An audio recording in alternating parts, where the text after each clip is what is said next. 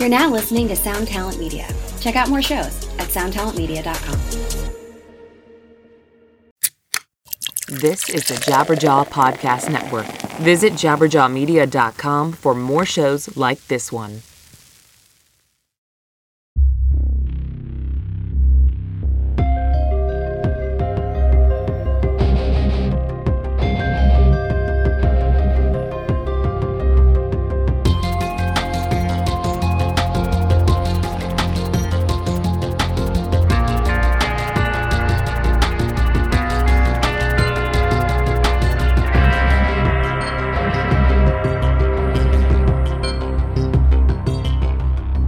X-Men is back again. It's not Backstreet Guys, it's Doc Coyle. It is the X-Men podcast. Thank you so much for checking out the program. I appreciate it. Very difficult times going on right now. It's, I don't know if you guys heard a couple weeks ago, I did a show. And at the end of the show, my kind of post comments, I gave some pretty fiery remarks in response to some of the protests that were going on, the, liberate blank protests. And I don't want to say I've come full circle on that stance, because I do think there's something reckless about that mentality. And I do think there are bigger motives and forces that organize that sentiment. But I will say I've become more empathetic to different takes on it. And in that, I can just, if you're the type of person that doesn't, that just wants to get back to normal, wants to get back to your job, or, get back to the gym or traveling or concerts or whatever, I empathize wholeheartedly, because I would like to get back to all those things as well. But it's one of those situations where it's difficult to say, hey, you know what? X amount of people are going to die anyway. And that's just part of it. So we have to get on with it. But the problem is when people make that argument to just open things up and get back to normal, they don't really acknowledge that they're kind of sending a certain segment of the population to the gallows, more or less. But, the thing I would say that I'm most fearful of in this current time is any source of media or anyone with a voice that is a little too confident about their perspective. Because I feel like I follow pretty smart people, and I try to find the best information and people with the best takes, or someone that's got a little bit of a, hey, here's this take on it that I haven't heard. And even the smartest people I've heard really don't have any great solutions or great answers. And that's scary, because I'm the type of person who always thinks about non-conventional wisdom, that everyone else is focused on thing A, or everyone's natural intuition leads them one way, but it's the counterintuitive thing that is usually the best answer.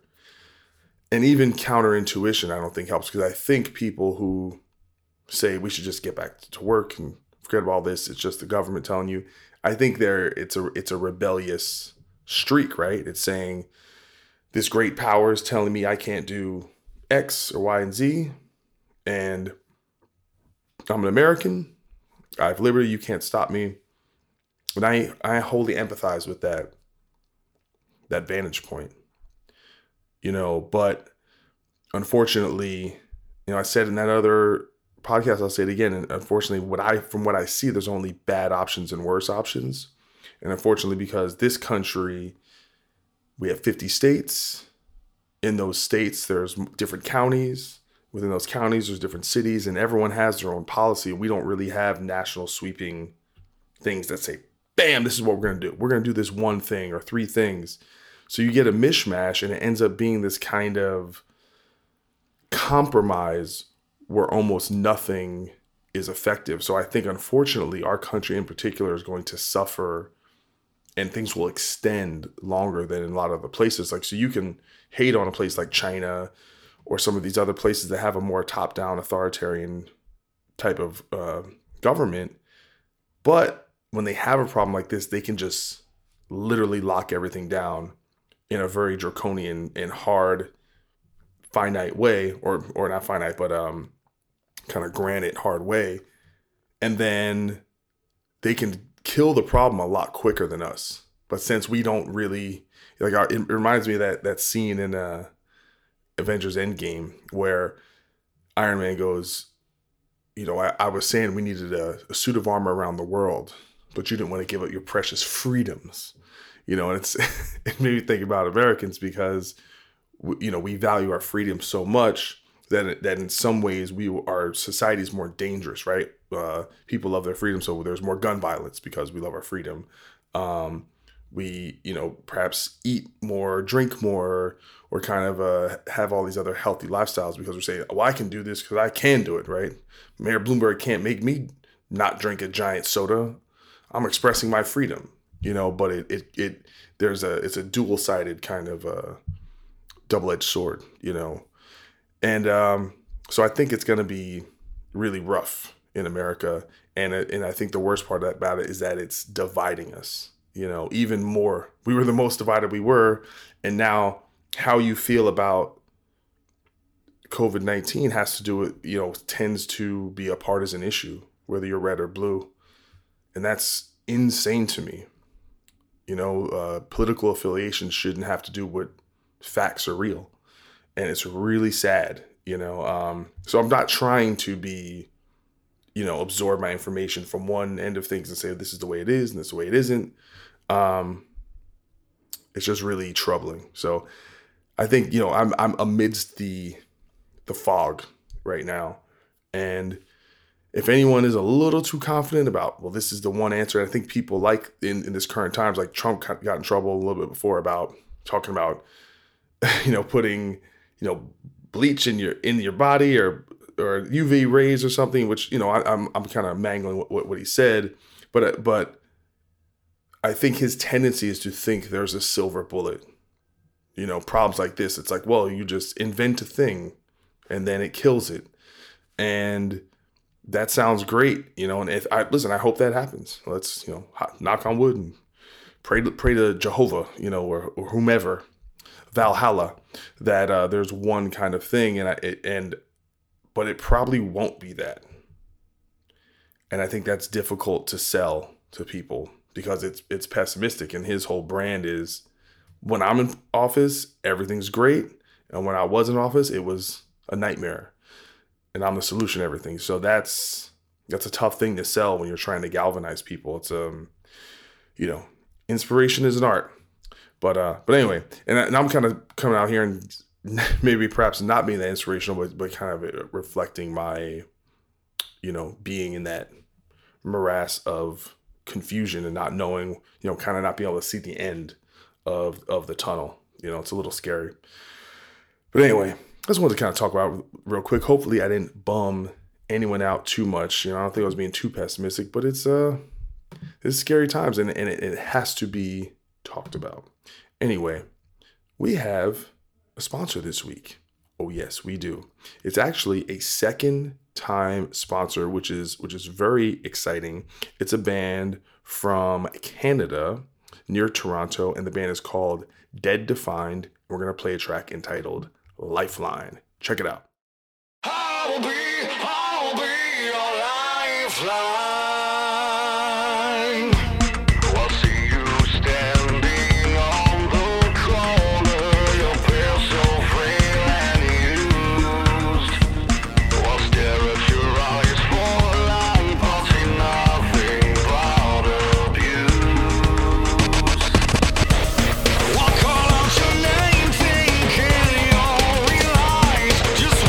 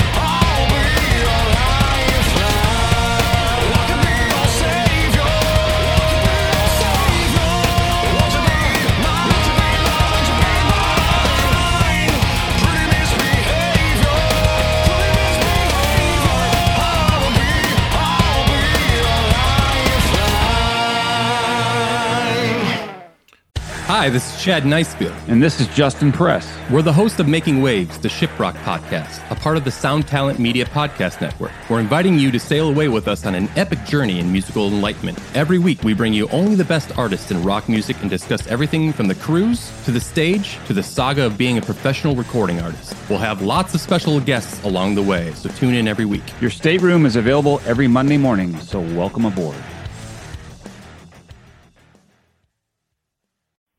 Hey, this is Steve Choi, host of the Musicians Guild podcast, part of the Sound Talent Media Podcast Network. Within the four walls of the Musicians Guild, we'll be discussing the habits, idiosyncrasies, experiences, and general psychology of my friends and peers, all involved with music in various capacities. Listen and subscribe at soundtalentmedia.com. Hello out there! Yes, hello out there, everyone. I'm Hal Schwartz. And I'm Flynn McLean. Together we host None But the Brave, a podcast dedicated to the music and career of Bruce Springsteen. Bruce and E Street Band are on tour right now for the first time in 6 years, and we're taking a detailed look at what's happening on stage in our bi-weekly episodes.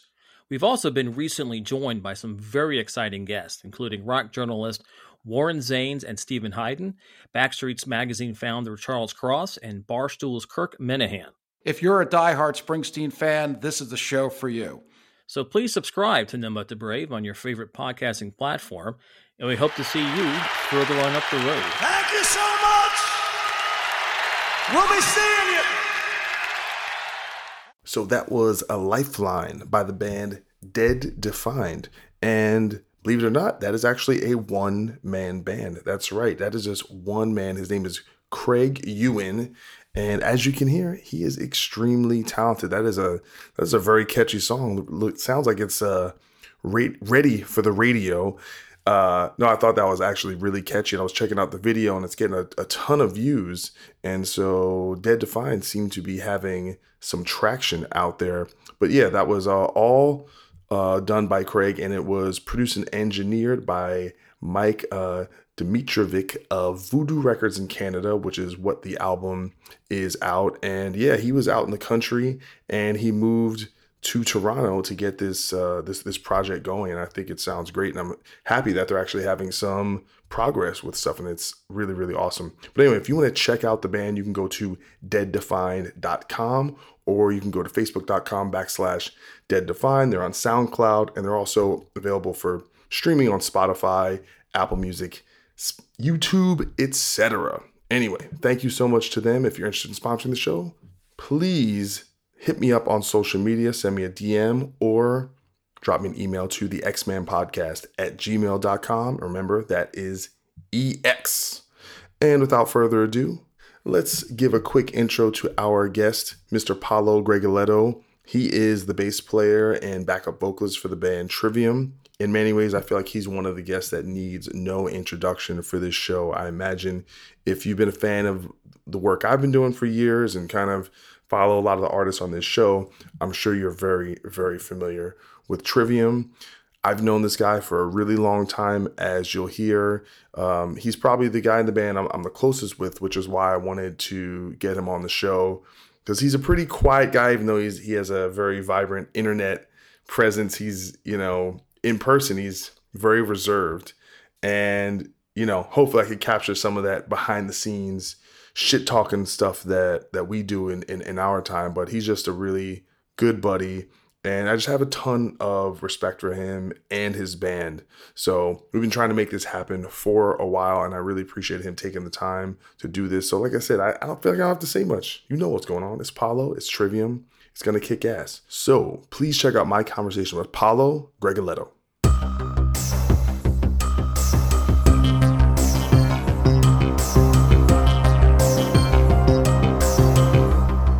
What's the word, man? How's things going? I mean, it's kind of weird. You guys basically put an album out. Yeah, I mean, it's been kind of crazy. Obviously we were making plans in like January, February for the album release, and then slowly but surely everything started to unravel with, obviously how serious things were. And so we had to start canceling the Asian tour we were supposed to do. Then it was the European press trip. And then pretty much after that, it was like, okay, we're going to have to rethink how we're releasing this record, because we're not gonna be able to travel, not gonna be able to do like normal things. We luckily got, the first video done, and then the second video, the director, the same guy that did Catastrophist, he had to do this video as like the UK is like locking down. So it was like a scramble to kind of get things, done before we could, start releasing stuff for the record. So it was quite a couple weeks of just like, okay, how are we going to do this? We're just putting the plans together on the fly, and it turned out great, but it was a lot of work. Was there any ever thought maybe to push the record back or anything like that? We talked with Roadrunner about it, but it was like we pretty much had all of the the direct to consumer type stuff, the vinyls and all that stuff was already made, so we didn't have to worry about that, and we were just kind of willing to sacrifice maybe not selling the same amount of physical copies because of stores being closed. We just wanted to get the music out. We felt like everyone was kind of clearing the space, so maybe we could use that to our advantage a bit. And I think it's kind of worked out that way. And we seemed to like, just by pushing forward, people were like really stoked that there was just a new album coming out, because a lot of things have been pushed back to the summer. Yeah, I mean, for what I've seen, just the general feedback has been really great on seems like every time you guys put out even on the lead up before the full album was out, every song that came out, everyone seemed to be like really hyped up. I mean, and you guys, like I always look at Trivium, as this band that just kind of, you kind of do you're in your own lane and you do your own thing, but you've built this connection with your fans that it seems like you don't really need a middleman. Like you can you guys can pretty much go right to your people and communicate to them whatever it is, whether it's, like I said, a tour or an album or anything like that. And so, I mean, and obviously that's built over the years, but it seems like, it because the product is there and the album, the quality is there, and combined with that ability for you guys to reach directly to your audience, it seemed like it's doing okay.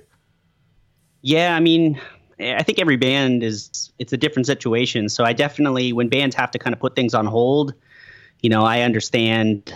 I think you can't really judge every band situation the same. And maybe it would have been different if we didn't have all those things already made and at a warehouse ready to go. Yeah.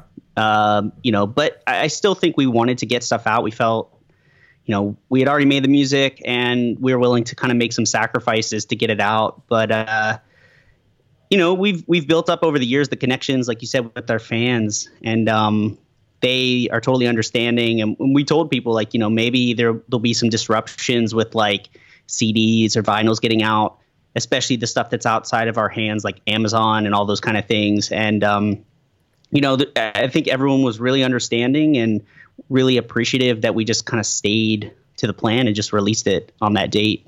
Did it come out globally as well? Yeah, I think there was a couple things that maybe, from what I saw, maybe like in France, I think like the CDs are coming out.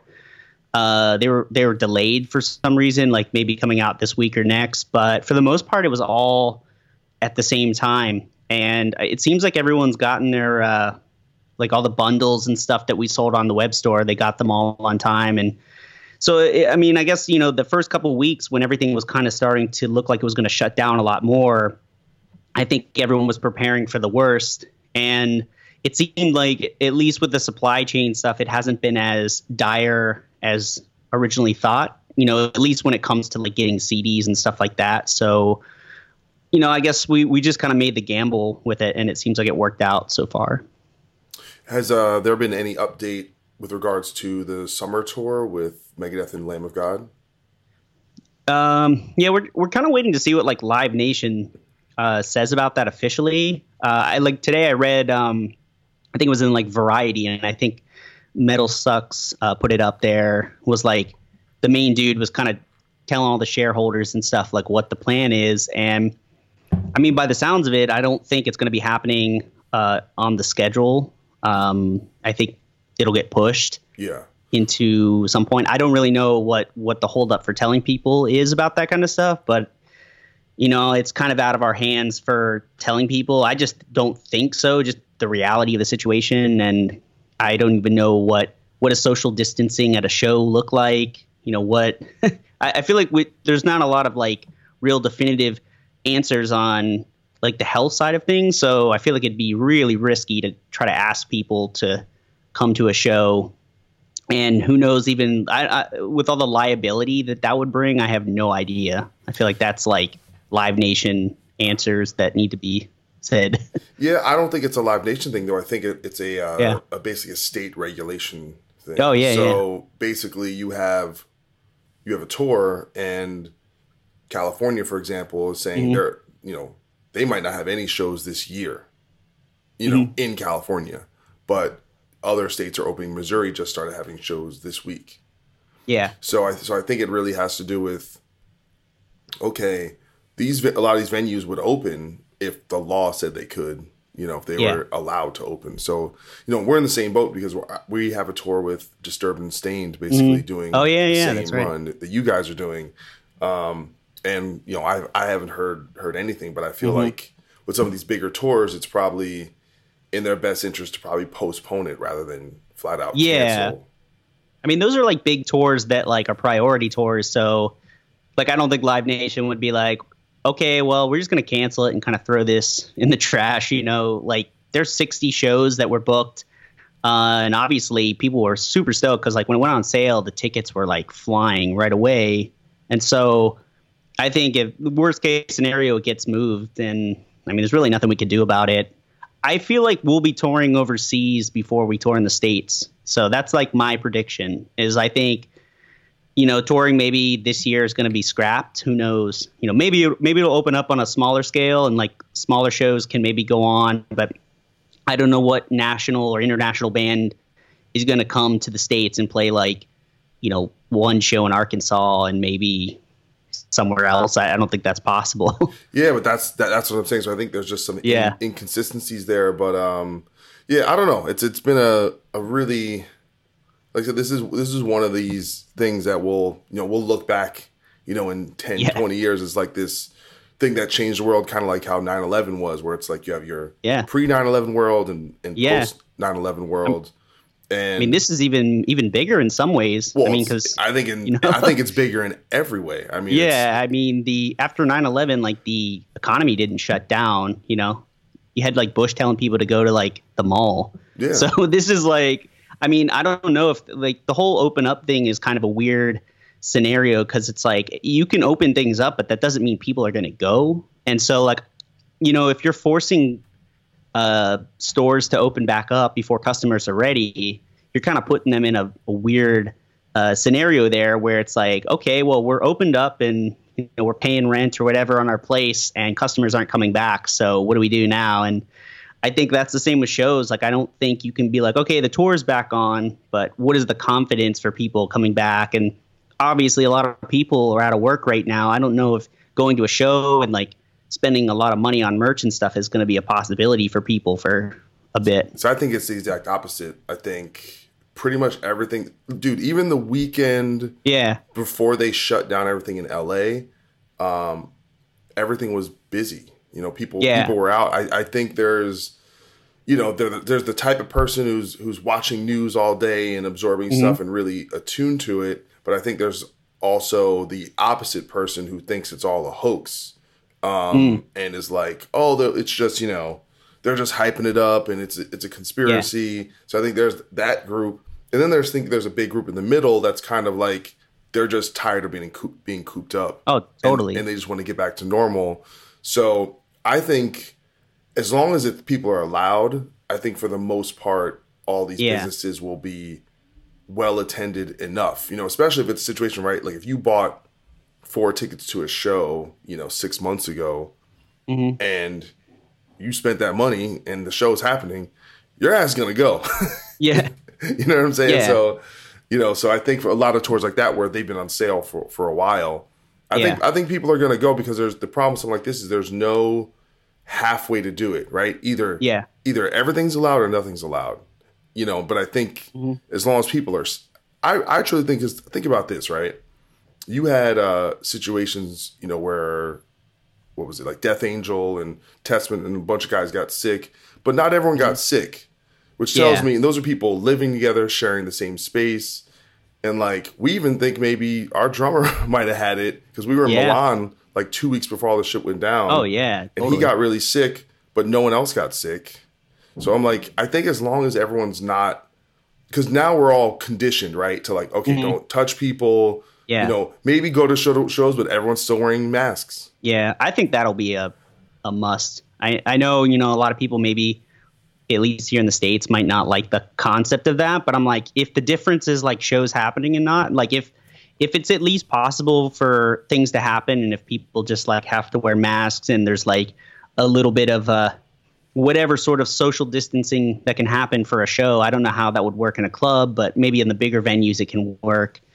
I mean, I feel like it's a worthy trade-off, you know, to have things happen again. And at least, I mean, if things are starting to somewhat open, we're going to find out what happens. I'm like, you know, if things get worse again, then well, they who are knows going where it's going to be. They are going to get worse again. You know, it's really. I just really think it's a, you know, it's a situation where essentially it's a devil's bargain. Where people are going to be like, well, people are just going to have to die, and and the problem with that is there's no good way of saying that. So they're not really honest about it, which is my problem. My problem is if you're going to say that, okay, but just own it and kind of. But it's a very difficult thing to say that, hey, we need to do this thing. We need to open things up because the economy is bad and people are hurting, and that's hurting people in one way, which is totally true. But then if we do it this other way, where literally, you know, hundreds of thousands of people are going to die, and it's just and you know, and then our healthcare systems, you know, the real potential to be overwhelmed.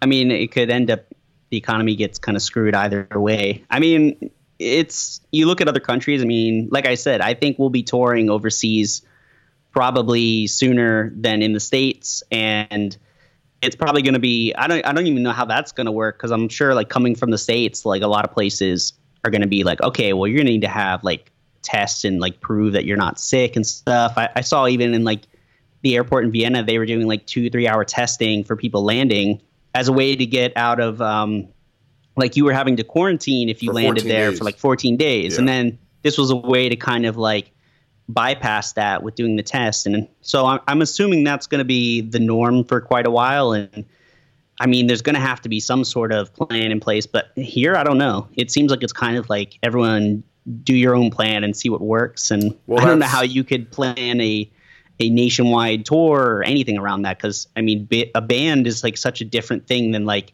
opening a store in one city.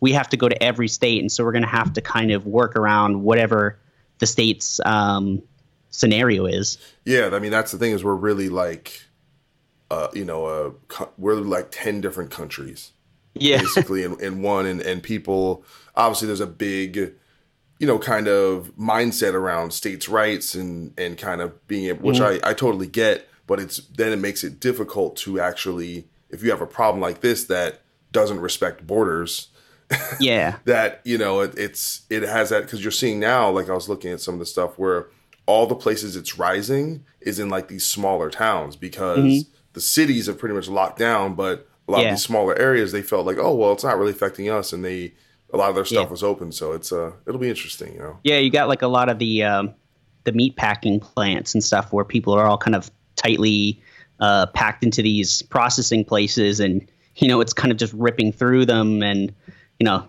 that's obviously going to have a lot of other problems with just like, the food supply chain and all that kind of stuff. And I don't know, it's kind of hard to say. I mean, it kind of feels like we're just like on a it's like kind of a death drive with things kind of just like, okay, well, we're reopening this month or next month, and we're going to see what happens. And it just seems like there's not enough information. So like everyone's kind of making these choices based off of different things, and no one seems to agree on it. So it's kind of a weird, it's a weird spot to be in. And it feels like touring like for this year just doesn't seem like, in the States at least, I don't know if it's possible. And it sounds like from what I was reading with the dude from Live Nation, the main guy, they're kind of like thinking that as well, where they're not thinking till like at least quarter 3 or 4 of next year having full scale shows, like maybe trying to test the waters with smaller things and like remote shows like via the internet or whatever, but who knows what it's going to be. And how do you, the whole thing with even doing shows on the internet, it's like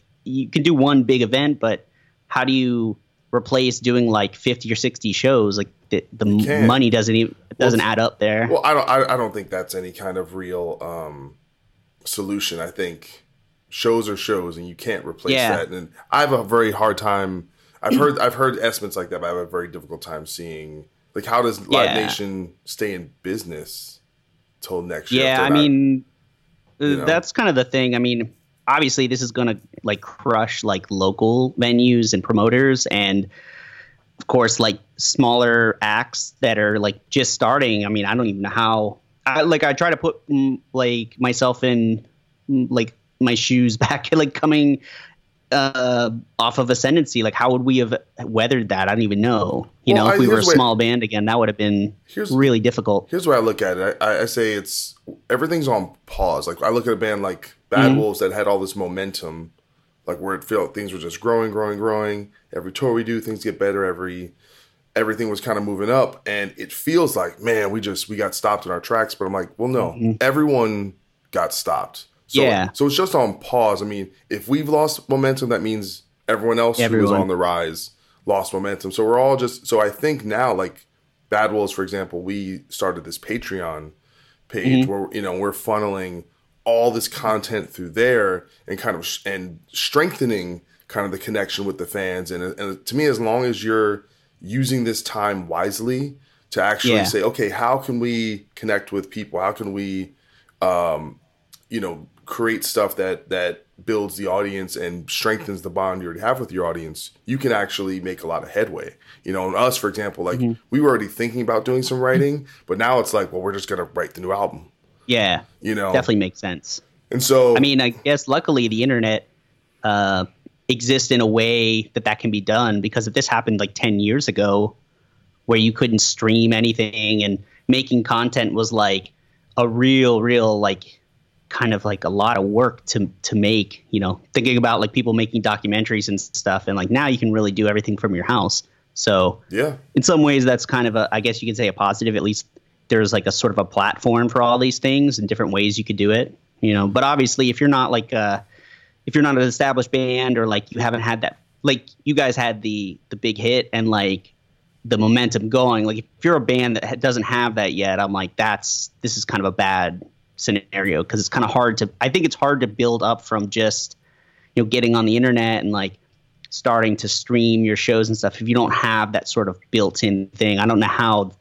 You'd have to be very creative with it, and I guess maybe that's going to be what it takes, is like some bands or people are going to break out from this, that they, from being creative with how they get out when they can't tour or do things.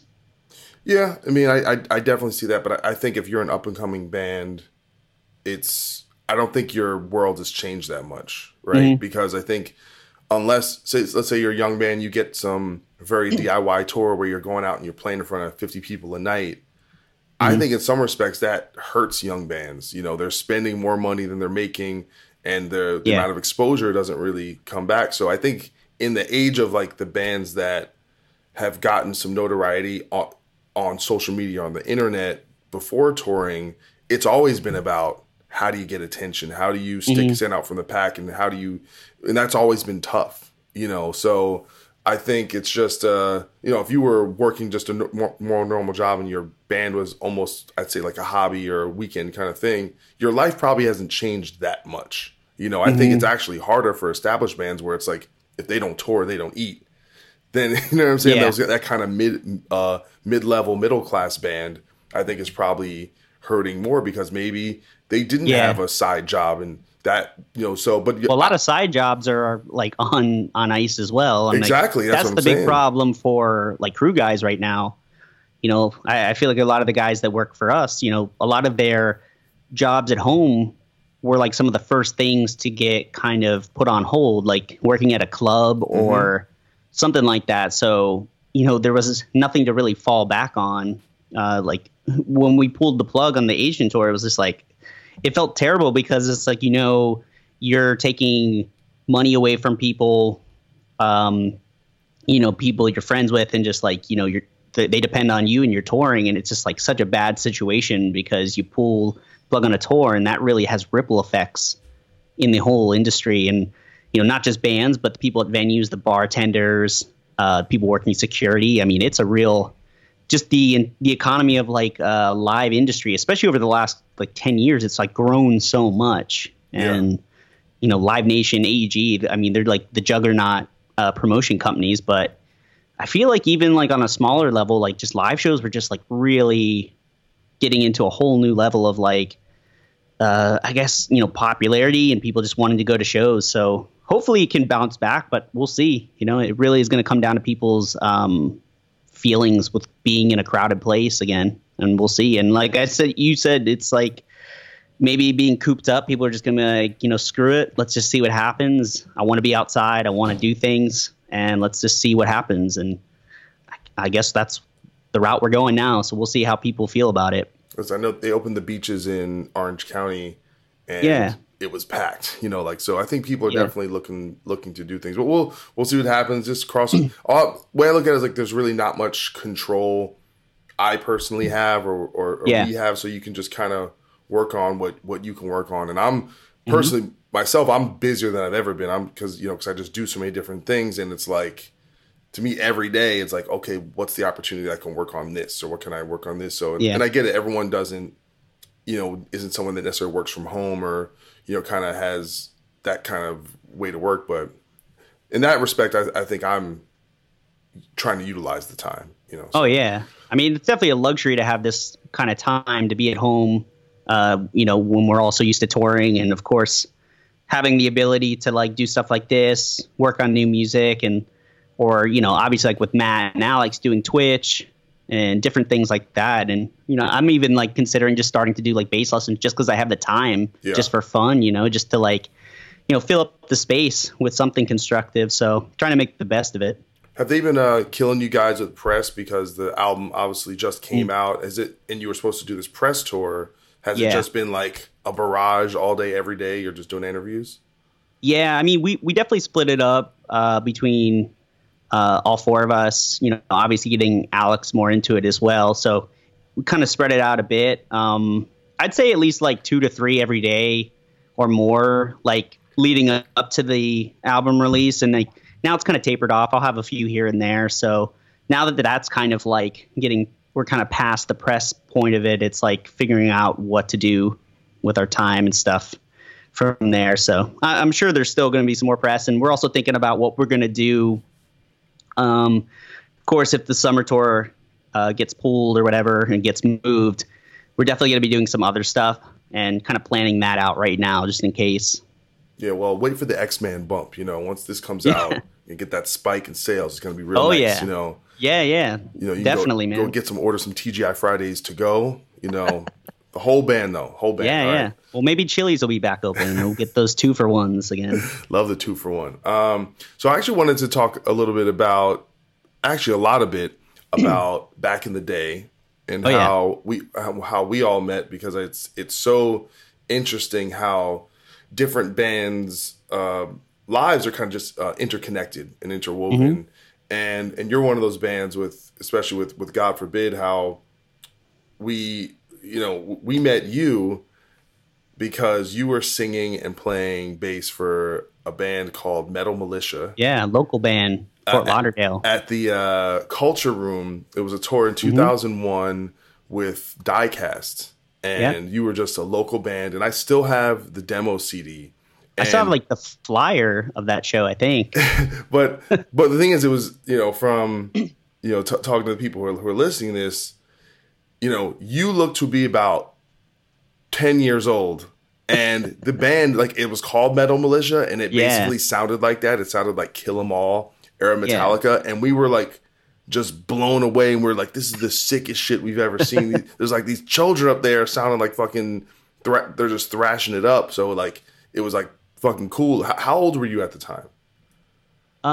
When was that? You said 2001? Yeah, it was like, I want to say early, like maybe February or something like that. 2001. Yeah. I feel like I saw you guys before then too. So probably like 15, 16 around then. Yeah, but you looked even younger though. Oh yeah. And obviously like the Culture Room was like that was really like one of the only places that got like consistent concerts. I feel like there'd be like a place that would open up here and there and then it would shut down. But like there was just so many shows coming through, and the owner, Greg, who I think still probably owns it, like he would just have like, there'd be death metal shows there, hardcore shows. And like, I didn't really even know a lot of stuff. I would just go to shows. Like if I saw the flyer, like, oh, maybe I know this one band or this looks interesting. I would just kind of go and see it. And, obviously that's how pretty much found out about you guys, like probably maybe discovered you on one of those, I don't know, one of the sampler CDs that like the labels used to kind of send out and stuff like that. And, people were still street teaming then. So like I'd go to a show and they'd give out a flyer and like maybe a CD and like, you'd be like, oh, this is pretty badass. I'm going to come see this band when they come through. And that was definitely like some of the most formative years for me, because I didn't really I never saw like Metallica shows and stuff. Like, I feel like I just kind of like would always either miss it because I wasn't there or for whatever reason. And so like a lot of the shows I saw were like the smaller, like death metal, hardcore metal shows that would come through Culture Room. And, you'd find a band and like, you just wait for them to come back through. And it was fun because like being in a local band when I was younger, it was like, it's definitely trickier to get shows and stuff, but it was like a big learning experience, like trying to get booked on something, playing with bands that are like touring in vans and stuff. It was cool to be around. It was like super exciting. And, when you guys, let us open for you, it was like amazing. We were just so stoked, and it was awesome, man. Like that was like a really great memory, playing those shows and then following you guys through the years. And then eventually like being able to tour together. It's just like kind of wild how that happened. Well, I mean, it totally is. Was Culture Room one of those venues where you had to like sell tickets? Yeah, I think some shows, I don't know if every show was, but I feel like most of them, they'd be like, you gotta, I don't know if they would be like, you have to sell this many, but they would give you tickets to sell. And I think that definitely, if you were selling tickets, I mean, that would help you to get your own shows, which that was kind of the goal, was you'd open up shows, but you'd also want to be able to do your own at some point. Yeah. I think it tells you so much just about how much the different scenes worked. Is like, God forbid, the main reason we ended up getting into the hardcore scene was that we got sick of the selling tickets kind of thing, because after a while, it's, we did a couple shows. Like we opened for Exodus and then Morbid Angel, and then we did one with the Bad Brains, and it was cool because you get to play in front of a bigger audience, but it just started to feel like a racket, and we wanted to, and that was like the difference between that kind of club world and like the DIY kind of hardcore scene, and so that's in it, and ultimately that ended up shaping the band's sound and kind of aesthetic and definitely and philosophy, but so I almost got the feeling with that area, like was there like even a DIY scene, or was it mainly you could only play the clubs? Yeah, I feel like we missed the hardcore scene at that point. I mean, I don't think we would have fit with what we were playing, but you had like Poison the Well, which was like kind of the big band from South Florida that was in that sort of, I guess, like that kind of like Florida hardcore scene was definitely. Probably around then was definitely kind of like a big thing. And some of those bands were putting out like their classic records at that point, but we didn't really have any connection with it. I didn't know anyone in that. I feel like a lot of those bands were maybe a few years older. So for whatever reason, there was just like no connections there. And again, like some of the clubs they played, I think the one in South Florida was called like Club Q. It was like a billiards hall. And that was a big one. And I was trying to get shows there, but then maybe it shut or something. And I mean, for a local scene, like a venue shutting is like pretty disastrous. You have like, you don't have a lot of options. And there was a point where Culture Room almost had like either was going to have to shut down or it was going to not be able to have all ages shows. And like, I remember like being a part of the effort to try to like make sure that the city didn't do that. Cause I mean, you'd be screwed. And so many people going to shows are younger, kind of screw a venue over. And of course, when you're a band and you're like going through places and it's like, oh, it's 21 over. I mean, that kind of sucks in a way, you're leaving a lot of fans out of your your shows. And if you're a local band, especially when you're in like high school, like, well, your friend's gonna like not be able to come. I mean, would be pointless. Did you ever play the Brass Mug in Tampa? Yeah, I feel like I did that once. I played a few places in Tampa, and actually one of the last shows I played with Metal Militia, where we played with Trivium on the bill, and this is when Corey was in the band. It's called Sun and Steel Festival. The dude that did the Milwaukee Metal Fest did a festival down there. Only 1 year. Obviously didn't do well enough for any more after that. But so Trivium was on the bill, and that was actually right before the tour they were about to do with you guys, before I was in the band. It was like literally a few months from that. So we had played a few shows together and kind of had connections through there, which I feel like, obviously doing those shows and then me meeting Jason Sukoff, that was kind of like the final connection between us that kind of set us up for their like coming together at some point. So how did you meet Jason? I was playing. There was this place, this business called Classic Cases that some people probably know about. Yeah, like they made all. Yeah, those cases, big ass motherfuckers. Big, super heavy, but I mean they could probably survive a nuclear war. They were super super big.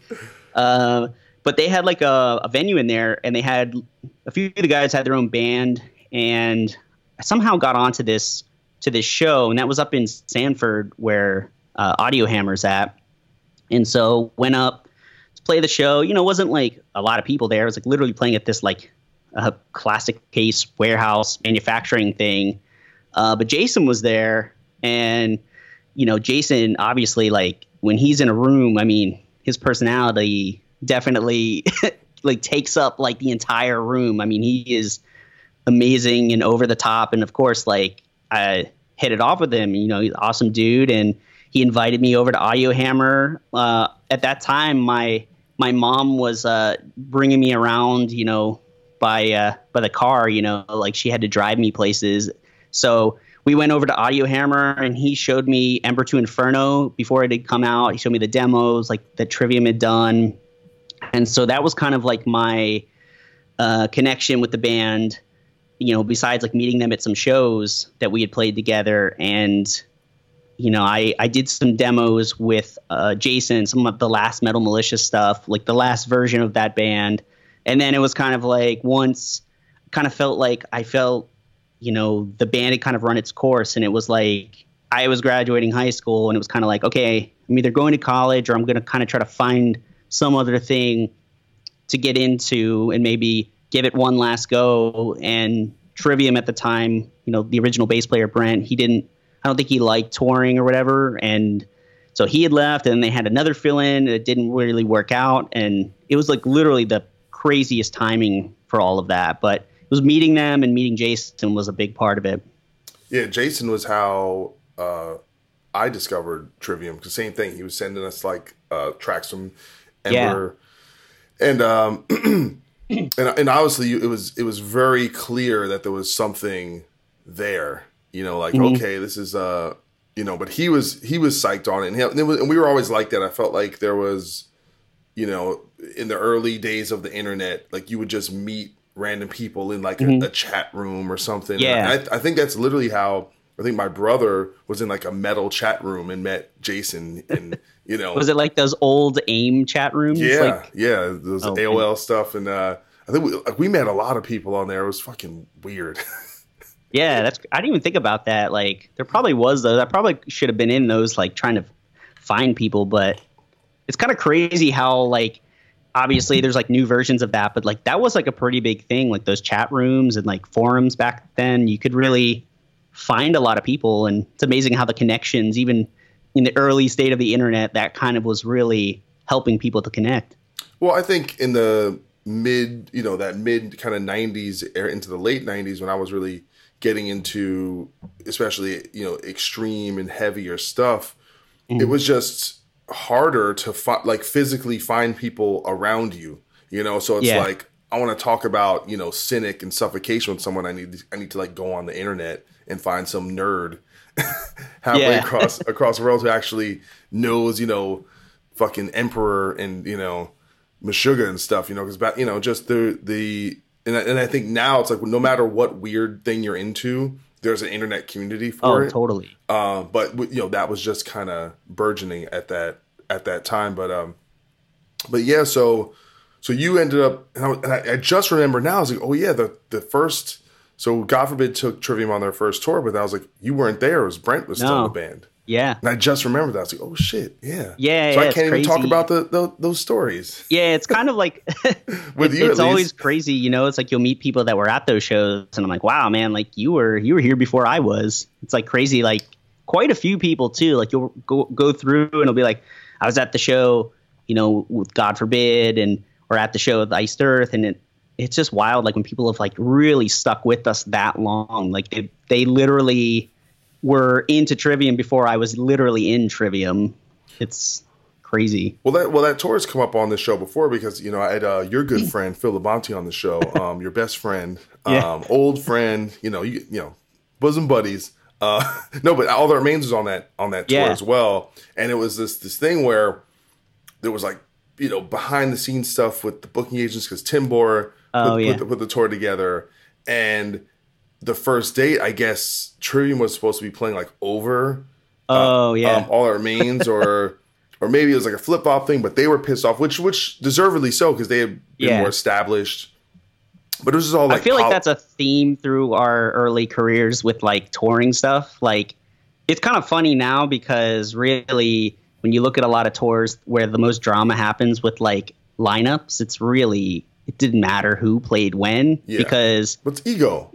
Yeah, but it's I understand like with that stuff. Like I think it's different. It's funny because I was listening to Matt on my buddy Finn McKenty's podcast, The Punk Rock MBA, and a few times he like went out his way to say he's like, yeah, we're not a band's band like this, like a band that other bands like. Which I don't know if that's necessarily true, but I think you guys just got scarred in your first few years because that thing with All That Remains on that tour, at least, it was about these guys are like grown men, and then these kids show up who are like 18, 19 years old, and then you kind of, you already have a deal with Roadrunner, and I think in many ways, and kind of take this how it is, like if it wasn't for all the work, us and Shadows Fall and all those bands, when we came out, there was no scene for what we did, and within the few years of us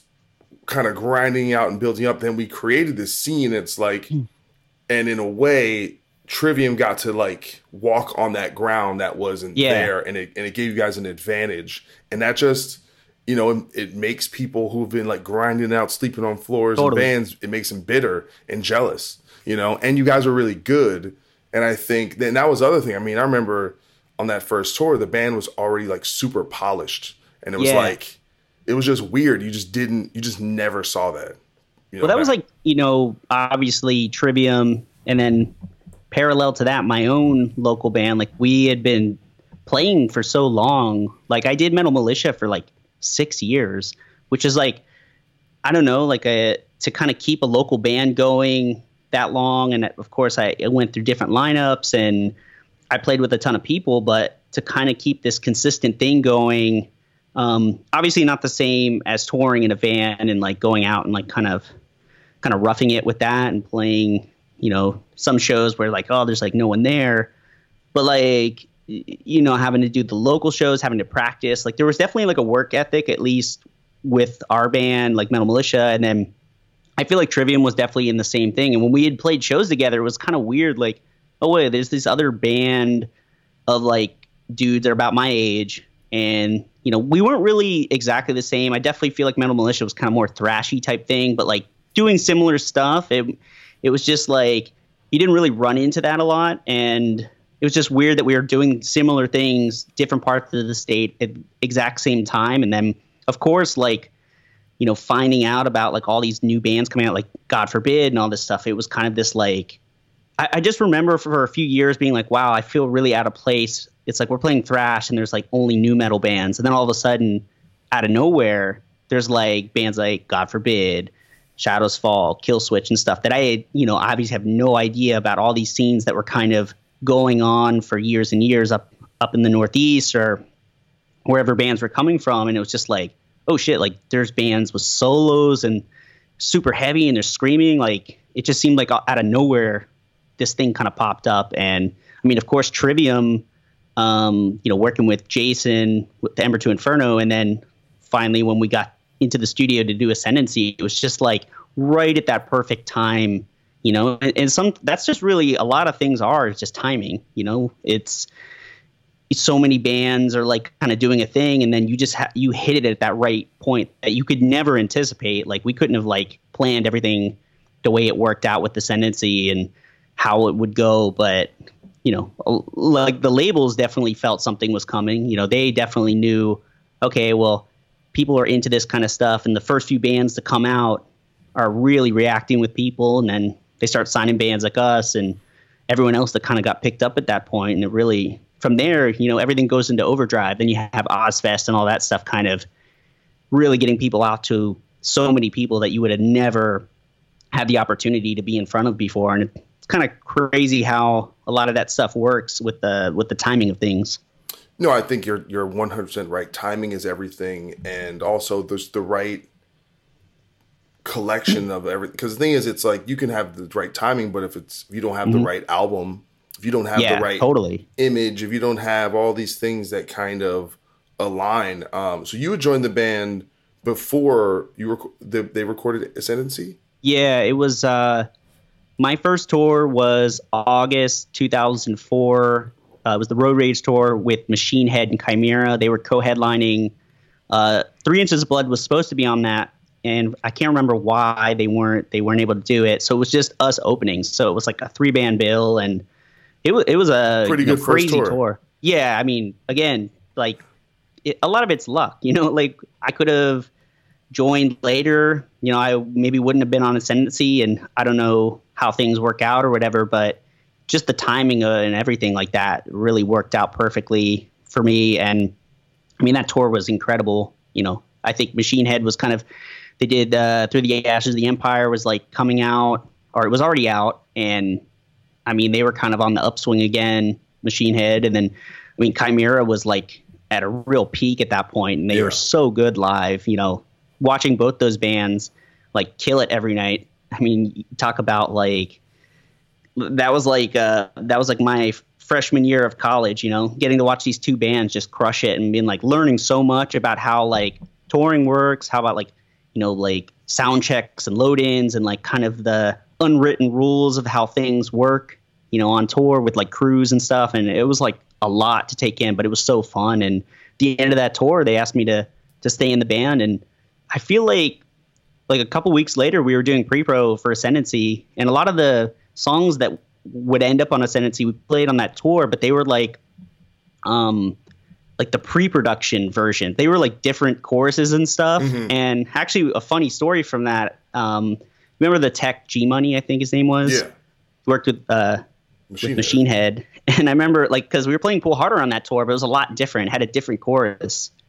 And I remember him saying how good the song was, but that it should probably have like a better chorus, or like the chorus wasn't good or something. It was just like really random comment like that. Now I'm sure probably at the time we were like, what the hell is this dude talking about? But we ended up changing the chorus, and it was way, way better after that. And just kind of a really random thing. I'd be interested for people that went to that show if they even remember how the song sounded back then, because once it went through pre-pro, a lot of things changed.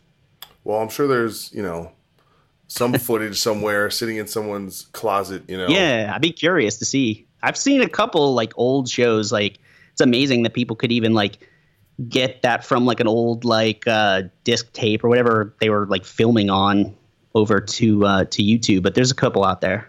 No doubt. Well, the thing about Ascendancy is it's one of the few albums, even though it's technically the band's second album, a lot of times we consider kind of their first major release or major label release as the first album, but it's the first album to most of the fans who discovered the band, that it just exploded almost immediately.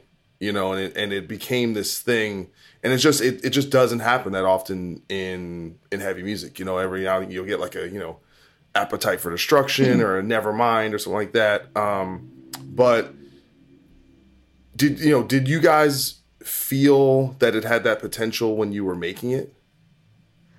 I mean, definitely like going through making it and stuff, getting the final version, like, you know, we were all super stoked at how it sounded. But I definitely think within our band and our management and the label, there was like, I think we kind of all were like, you know, this could take a bit. This could take a few records to kind of really establish things. Cause I mean, that's really how it was for most bands. It's, you kind of make a few records and you kind of start to get that momentum going. But you never anticipate like how something is going to respond or where it will respond, like how things work out. And it just so happened that the first touring that we were going to be doing with the record release was over in the UK and Europe on the Road Rage tour there. And, you know, just the timing of all those things. And like, we had no idea that like the record was getting really rave reviews before we went over, and like how that was going to just really momentum. Because like the first show we did there was in like Wolverhampton, and it was wild. Like we had never experienced a show like that. Like we had good shows at that point, maybe on a couple tours opening, but like where people were literally like losing their shit and like feeling like, wow, this is something else. This is something way more than we anticipated. And I mean, I don't think you can ever really like anticipate that kind of stuff. You make the best music you can, but I mean, over the years of even all the records we've done, you never know how it's going to respond with people. And again, the timing and luck is a big factor in that. Yeah, I mean, it's an interesting thing because, like I said, there's this theme with you guys where, you know, you get all this attention, it really takes off, and like I said, that creates this jealousy, you know, about where or this tension of like, oh well, this band's only getting this because of this thing, or it's because they're getting hooked up over here, or, you know, and I think that is a real thing about the band being so young, and a lot of people are like, well, they didn't pay their dues, and it probably created a lot of tension, especially when you're leapfrogging bands that have been around for a long time. That just creates, you know, a certain thing, and I wonder, you know, if when you guys were kind of in that, you know, it was. I remember we did the tour, the UK tour at the end of the Ascendancy cycle. And it almost felt like when we were touring, like it almost like seemed like you guys were relieved to like be touring with a band where there wasn't tension. Yeah, you know, I mean, we were just like, because we were just happy to get the tour because we were. That was the second tour for Ascendancy too, I think, or the second headlining tour, right? Yeah. It was like a March, and that was with Blood Simple was on that, I think. Part of it, and then Mendeed. Yeah.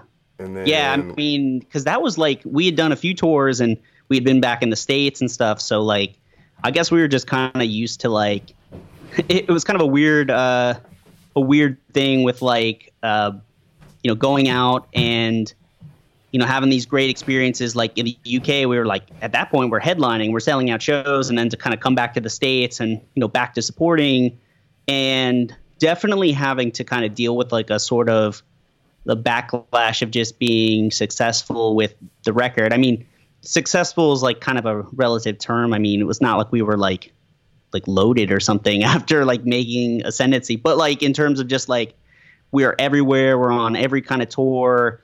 Magazines are saying really crazy headlines and stuff about like, you know, we're the saviors of like metal and stuff. Well, I'll say the cover. Here's what it said. I think it said Iron Maiden. Yeah. What was it? Sabbath, Metallica Iron Maiden, first, Metallica, right? now Trivium.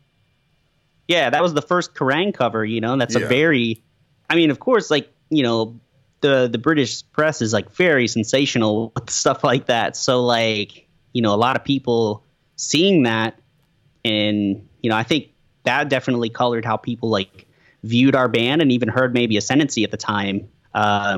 I mean, obviously people were loving it, and we were doing great with like shows, especially over in the UK. but of course that kind of like shapes people's opinions, and those kind of opinions last a lot longer. And, I think maybe some bands took that to heart when they were touring with us and stuff. So maybe, it was definitely difficult. But it's like stuff you kind of just make it through it. You either like want to do it or you don't, and you let that stuff kind of roll off your shoulders, or you let it get to you. And I mean, definitely coming off of Ascendancy and going into the Crusade, I think we definitely felt like some of that stuff. I think we kind of like worried about a lot of stuff of what people said about us too much, and you get in your own head with like what you're going to write and do, and it's just a mistake, but you have to I think you have to live through it. You have to go through those things to kind of learn how to deal with it and overcome them.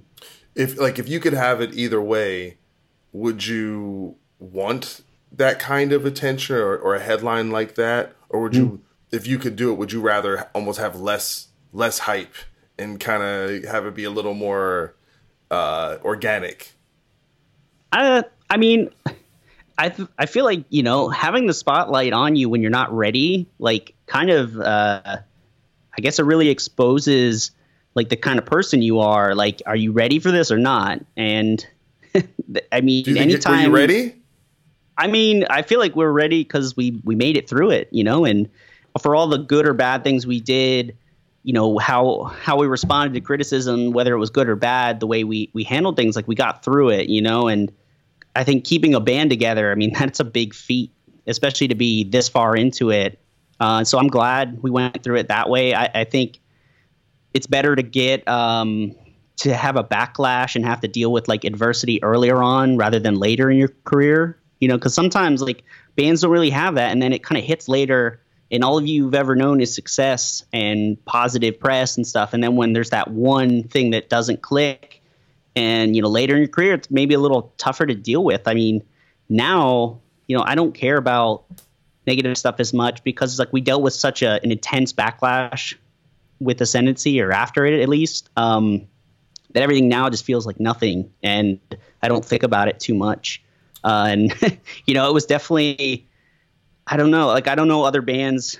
I mean, at least it made us more appreciative of what we went through and how we wanted to treat other bands, especially bands we took on tour. I mean, that was kind of what we learned, a big lesson we learned out of it, that, especially when a band's doing good or something, you don't want to knock on people. Like, they're going through the same thing we did. So we always are mindful of that. And, we try to champion bands and wish the best for them. If we can bring out bands that are kind of doing something cool, it's fun. When we did that tour over in the UK, like 2 years ago, we had great bands. We had, Power Trip and Venom Prism for the European leg, and then we had Code Orange and then both of those bands on, and it was great. They're all bands that are up and coming and doing great things, and I would rather be a band that's like pushing and championing that stuff than getting mad that like there's hype around it. And when you're this far into your career, there's no more new band hype. It's really the record is going to speak for itself. So we worry more about that than like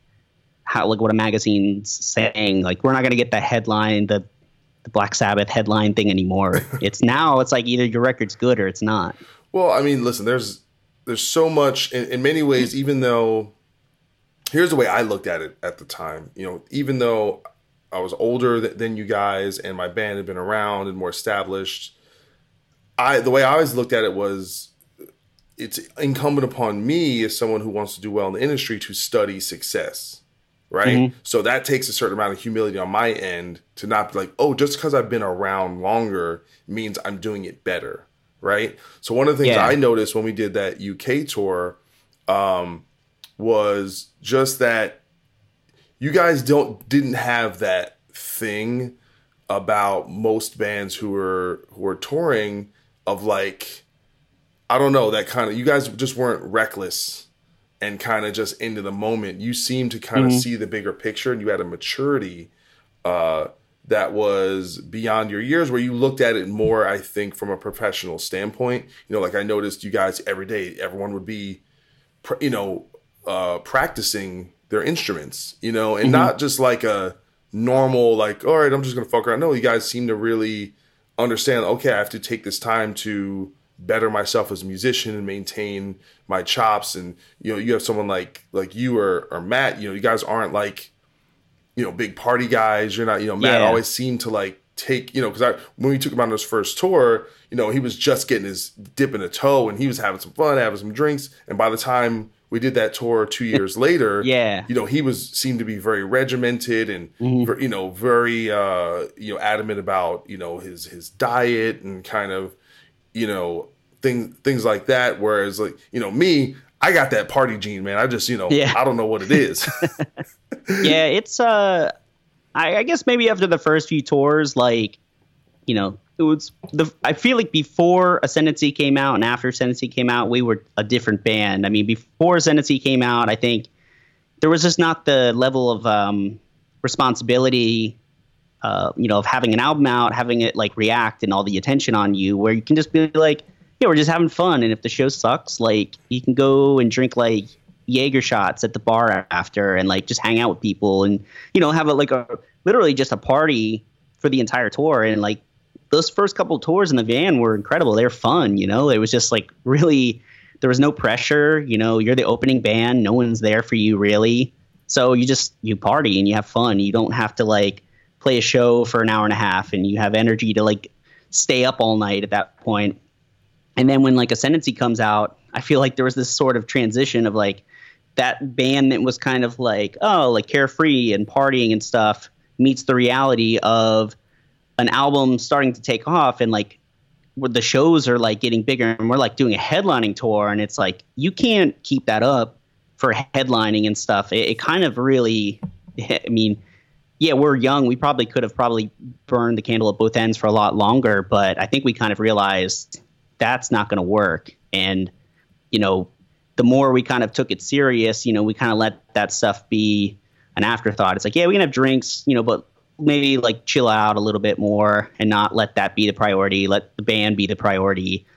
And in a weird way, I think that maybe rubs some people the wrong way too. I guess maybe some people thought we were like overly serious about it. Or yeah, well, it's funny you brought that up because it made me think about how much of touring and bonding is all about like, is like it's a drinking is like a social thing amongst bands. Someone like Matt who's just really, concerned about his health and being it's like it's weird, this thing that can kind of alienate you from your peers, but ultimately is the right thing to do for your health and for your body and your mind. But it does end up like some people are like, oh, that guy's just. He's an asshole. Yeah, or he doesn't want to hang. He's better than us. He doesn't want to hang out with us punters over here. But it's funny. I just can see it from both of those angles. But ultimately, if you want to have any amount of longevity, you have to, that to me, that person who's always focused on those things is always going to have the upper hand, in terms of focus.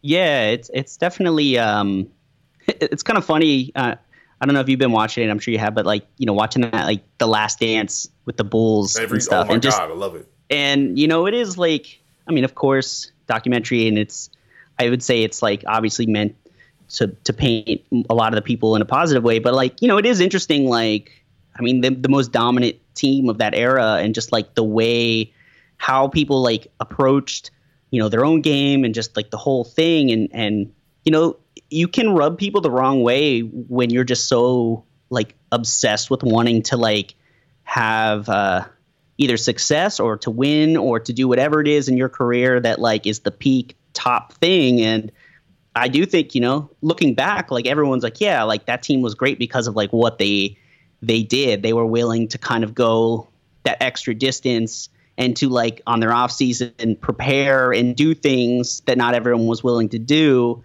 And then come back and win it. And, obviously being in a band is not really totally analogous with like sports, but, wanting to like be your best and on the off time, getting better with practicing and like on tour, how you approach things. Cause there is sort of an analogy there with how they play games every night. We tour every night and like you can stay up and drink all the time. You can do drugs, you can do whatever you want, but it is going to catch up to you at some point. It's, not many people can really keep that up for that long. And it is weird because there's that social aspect of like the hanging out after, and like, you know, for the people, maybe guests coming to the show, it's like their party night for the week. And like for us, it's not. This is just another night. The main thing is we got to be good for the show, and balancing all that stuff, especially when you're much younger, you know, it's a lot to kind of take in, and having to learn those lessons, whether it's, you know, waking up with a hangover or just not playing a good show. Like, that's not a good feeling. I feel like when you've played a bad show because you drank or something like that, that is, for me, that's the worst feeling in the world. You feel like you've I don't know. I feel like I'd rip someone off if I didn't play a good show because of that. Well, I definitely did have a couple of those. I remember we did a tour with Avenged in 03, and it was like one of their first tours, and even one of them was like, yeah, you know, you guys, you probably think you're playing great drinking. Basically give me a little like, hey, maybe have a little less, you know. I think for myself relating to that, it's I have this weird idea about the kind of quote unquote rock and roll lifestyle. Like I still have some reverence for that, for like the Lemmys and the Guns N' Roses stories and all that stuff, that there's definitely some kind of allure to me about the connection between how it's all kind of synergistic in that attitude and that feel and that recklessness that people kind of connect to as like the lore of rock and roll. But then I also see this kind of the other end of that, right? Because sometimes you have artists who go full bore into that, and they burn really bright, but then it burns out, you know, like a Kurt Cobain or totally or something like that. But can you extrapolate, you know, a Jimi Hendrix from drugs? You know, can you know what I'm saying? Like that's hard to say, you know. You know, and like, would you have had a lot of the kind of psychedelic inspired, you know, rock from the 60s and 70s and things like that? It's very difficult, I think, to kind of figure that out. But I kind of look at it in this dualistic way because, like I said, I always did see how disciplined you guys were, how disciplined even a young Avenged Sevenfold, and kind of saying, damn it, these bands, we were at a similar level, and then they went to this thing. So it's about holding yourself accountable and being honest with yourself and saying, okay, well, such and such got to this place. It put back in my head the idea about that there is some meritocracy to this thing. It's not just about writing a good song or being a good performer, but the day-to-day work, you know, of just running an organization. And you guys, I mean, the only real instability you've had is in your drummer slot, which I wanted to, you know, I don't know if we want to talk about it right now, but, you know, you guys, you know, I was looking at, you know, you've had the same manager pretty much for the whole run of the band. Yeah, the entire time pretty much that I've been in. I don't know about your booking agent situation, if that's been relatively the same. You have the same label.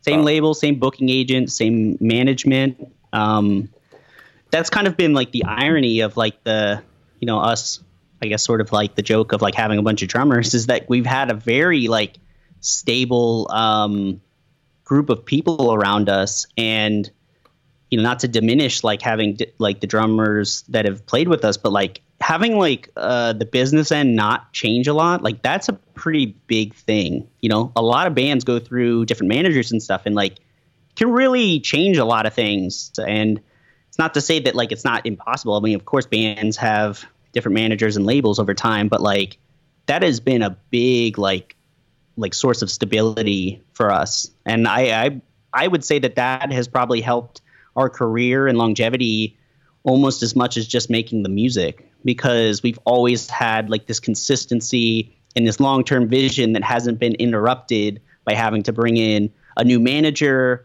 or someone that maybe doesn't understand where we come from or what we do, or a new label. I mean, the label thing, like obviously Roadrunner was an indie label, and then of course they became a part of Warner and all that stuff. And like those are changes we had really no say in. But we have like, you know, Roadrunner still has a couple of the people from the original Roadrunner are still there. So there's still this like lineage and connection to, you know, where we started from on that end. And that, in my opinion, is a big thing.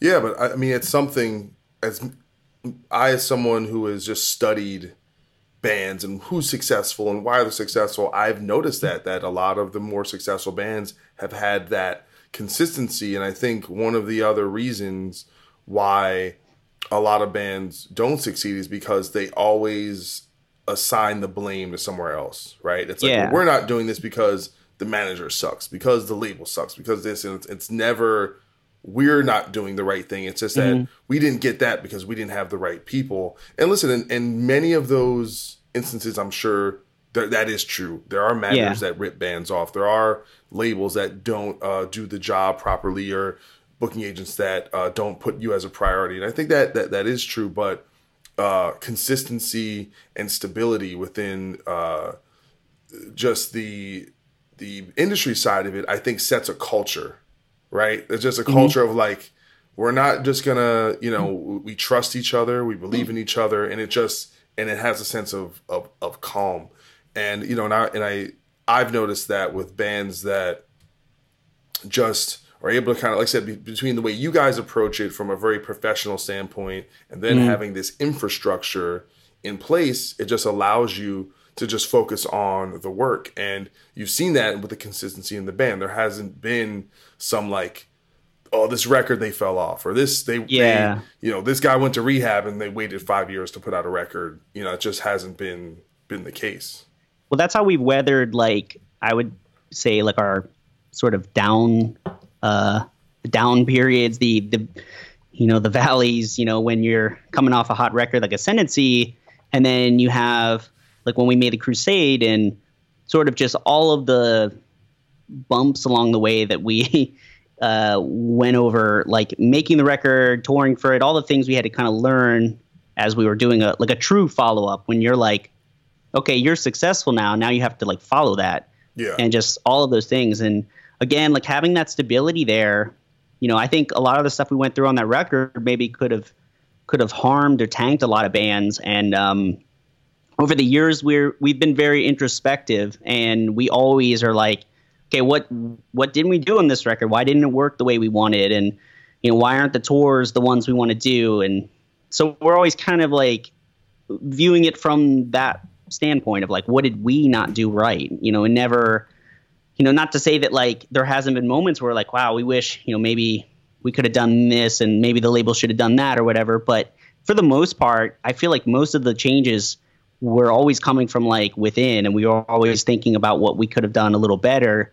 And I mean, it's much better like when you think that way, I think, because if you're always looking for a scapegoat, you're going to be disappointed when like you start making these changes and like things aren't getting better. You're just like kind of treading water, and it's like you can only make so many changes before, and there's only so many managers, agents, and labels. You'll run out of that eventually. So you have to kind of think about what it is you're doing that's not working. Well, it's interesting you bring up Crusade, because I wanted to talk about that record. Yeah, I am a ardent Crusade defender. I think I remember a couple of years ago we were talking somewhere, and I felt like I think I like this album more than you guys like this album. Yeah, it's definitely, I don't feel like I don't have like a hatred for like the album, or I feel like after I was kind of like when we were doing the follow-up Shogun, we definitely had this sort of like, okay, we're out to prove something, and we definitely at that point we only had like Ember, Ascendancy, and Crusades. That one felt like obviously the weakest album at that point, but over time, like I feel like it's grown on me. I mean, I think fans really love a lot of the stuff from that record, so people like liking it definitely changes my perspective of the record, as opposed to touring on it and receiving the backlash. That was a totally different thing. Well, I think some of the backlash was not warranted, and I think sometimes when you essentially you guys almost could be, I guess, accused of doing what Avenged Sevenfold did on Hail to the King. That was like, it sounds like Metallica. It sounds like they're ripping off this. And I'm like, yeah, but look at how big that record was for Avenged. It was like a breakthrough record. Their biggest song on Spotify is Hail to the King. It opened #1 in, like 6 countries, including all of North America. I just think maybe at the time, when you're coming from a more quote unquote, like underground or like extreme, totally, kind of standpoint, it's literally people look at you like you're uppity. They're like, who do you think you are? You think you're one of these people? Oh, you think you can be Metallica? You think you can do that? Yeah. But part of it is just being like, yes, we're special, motherfucker. We're going to be doing what they're doing. Like, I like the balls of it. And I personally, I just don't need screaming all the time. Like, honestly, most of the metal I listen to, it's really only in the last few years I've kind of almost gotten back into some bands that scream for the most part. But, I'd rather listen to a singer most of the time that can sing. Yeah. And I like the vocal style. I like that grit. You know what I'm saying? I like put a little head in it. Ain't nothing wrong with that. Yeah, it's kind of funny because like it was kind of a weird coincidence that like before we did the Crusade, and I do. This is like the only thing I do think is true is like we did that Metallica Master of Puppets thing for Kerrang! And that came out before the Crusade, so it was kind of like the tail end of Ascendancy cycle. That song came out, and there wasn't a long period between that and the Crusade. And I always just kind of wonder, I'm like, if we didn't do that cover, which of course I'm glad we did, and like people really like it, but I feel like a lot of the Metallica thing was like they thought we like did the Master of Puppets thing, and then it goes right into the Crusade, and it's almost like we were setting them up for like thinking of like putting the 2 and 2 together of like, okay, like they did the Master of Puppets thing, and here's the new album, and there's definitely a stylistic change. There's a little less screaming, and it's a little bit more leaning into the classic metal type thing than the previous record. And I've always like wondered if like that just shaped people's opinions. I mean, I don't think purely it was that, but it is kind of like weird that the timing of that and how we kind of got that label, at least at that period, and it kind of stuck for a little bit. I think just a lot of hypocrisy, right? If you guys had if your next album, right, follow-up had sounded exactly like, Arch Enemy, Wages of Sin, right? Yeah. And you just ripped off Arch Enemy for a whole album, I don't think anyone would care. If you had did a record and you just ripped off Meshuggah for a whole album, no one would. They were like they're like, it's kind of weird. They sound like Meshuggah now, but but when you rip off, quote unquote rip off, when you are influenced by or people think you are trying to ride the coattails of a really big band, they get angry because they look at it as somehow that it's like measured and it's cynical. And that it's like this thing of like, oh, we're going to quote unquote sell out or whatever. But I just think it's not fair. I think if a brand new band comes out and rips off an extreme metal band, no one cares. So it's like, oh man, they're like, if you came out like with a brand new band, you sounded exactly like old Morbid Angel. People are like, oh man, it's sick, man. They're like a throwback, right? They would just pat you on the back because you're ripping off some underground shit. But if you try and do anything but if you come out now, you sound exactly like Post Malone. Like, oh, you fucking sell out. All you're trying to do is you're just being trendy, And I think it's I think it's hypocritical, and I think you should play what you want, And the truth is, because of that, there's actually less music influenced by a Guns N' Roses, a Metallica, because people are afraid to kind of touch that for some reason because I think they're afraid of backlash. Yeah, it was definitely it was kind of a weird thing. I mean, once that kind of sticks, once something happened, you can't really, I mean, no matter what you say or do in the press, like those kind of things stick with you for a bit until they kind of just eventually just kind of goes away. I feel like now someone says something like that about us, like you just look like an idiot, like because like we aren't that type of band. Like we've done our own things. We've been around for this long, like. I think now, especially with the last few records, we've kind of like settled into like what our sound is, and it doesn't. I mean, of course, Metallica is my favorite band and a huge influence on all of us, but like we do things that they don't, and we have a lot of influences that we pull from that like definitely make us kind of outside their realm. And I don't think you can really compare bands like that from different time periods and stuff. Like we're on our own trajectory than them. And, new bands are not going to be the new Trivium. They're going to do their own thing.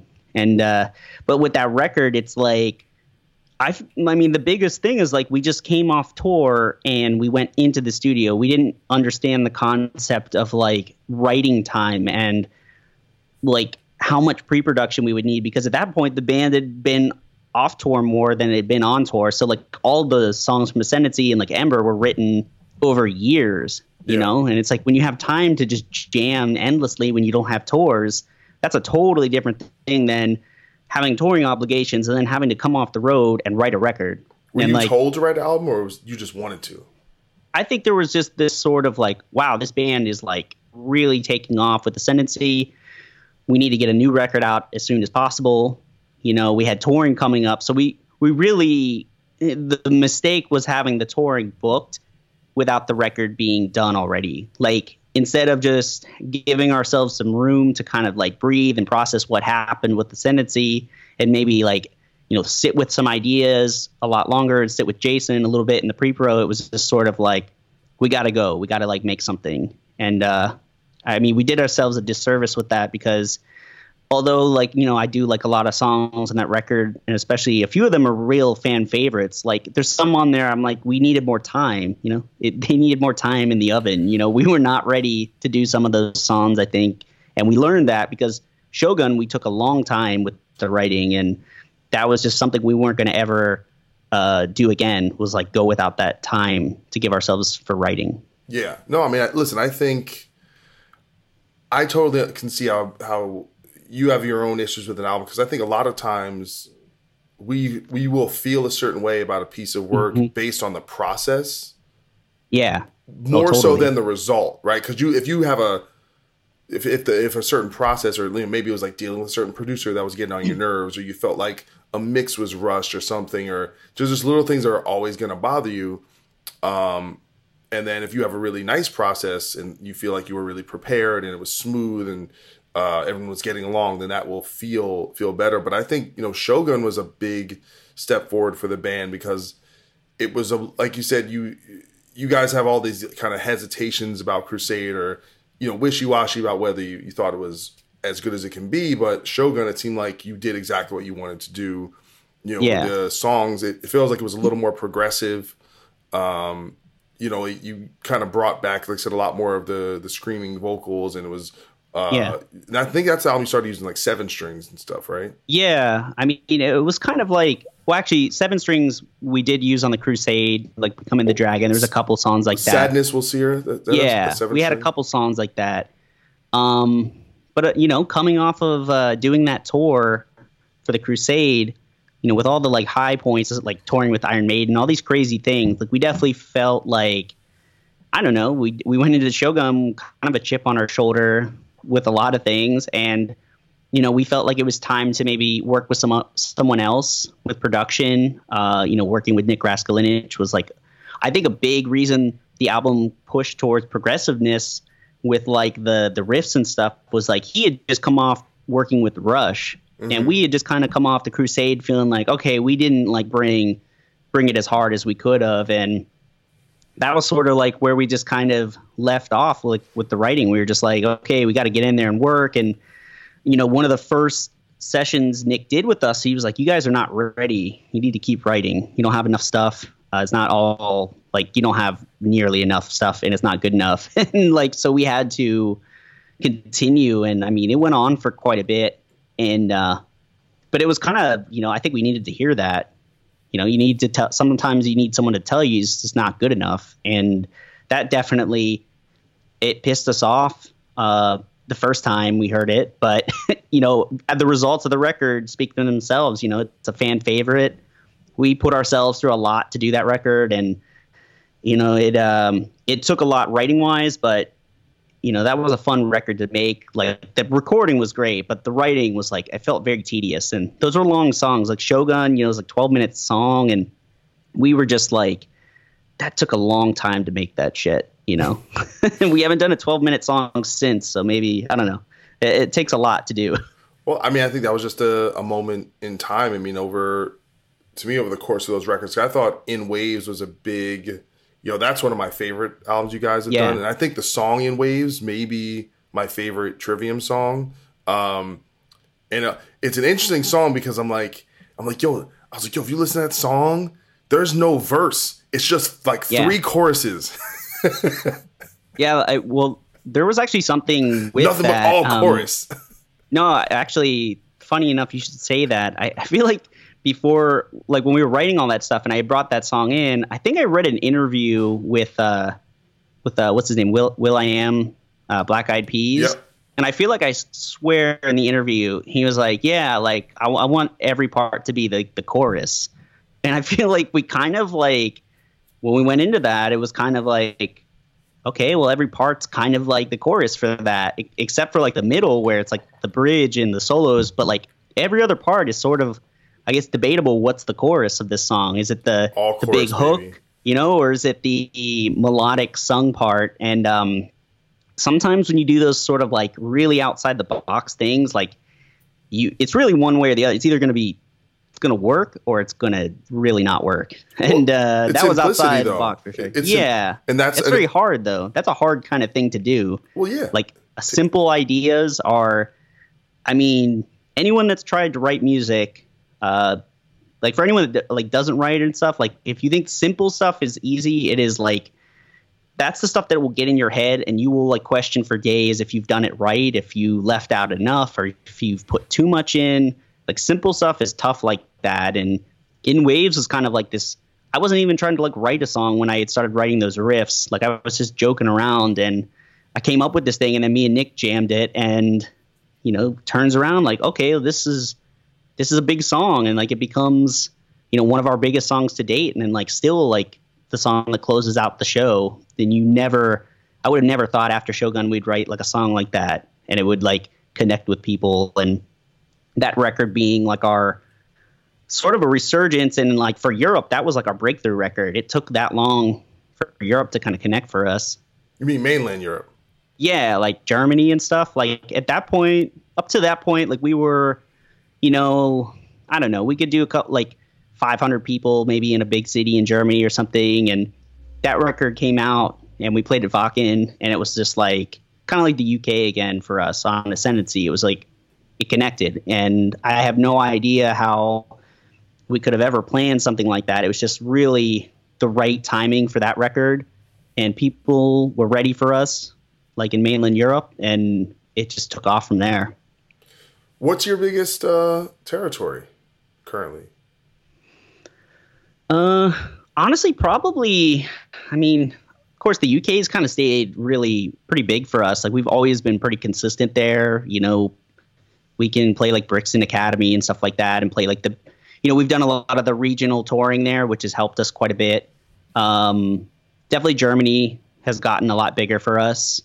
But, the States, I feel like in the last 2 years, like the last 2 records, like the States has like come around big time for us, like, playing much bigger venues than we ever have, headlining. And I don't know, just the timing and everything is just the way the records have connected with like different audiences over time and being able to kind of pull in new fans while also bringing old fans back. I think the last record did that for us quite a bit. And even in this one, it's kind of continuing that. It's interesting when like someone will be like, I haven't listened to you guys in like 10 years, for whatever reason. And like, they just kind of get brought back into it with one record. And it's been interesting for that to happen. And especially in the States, I mean, the festivals have helped big time, like the Wimmer festivals, those kind of things, being able to kind of, I guess, sort of get our foot into the more mainstream rock crowds. Yeah.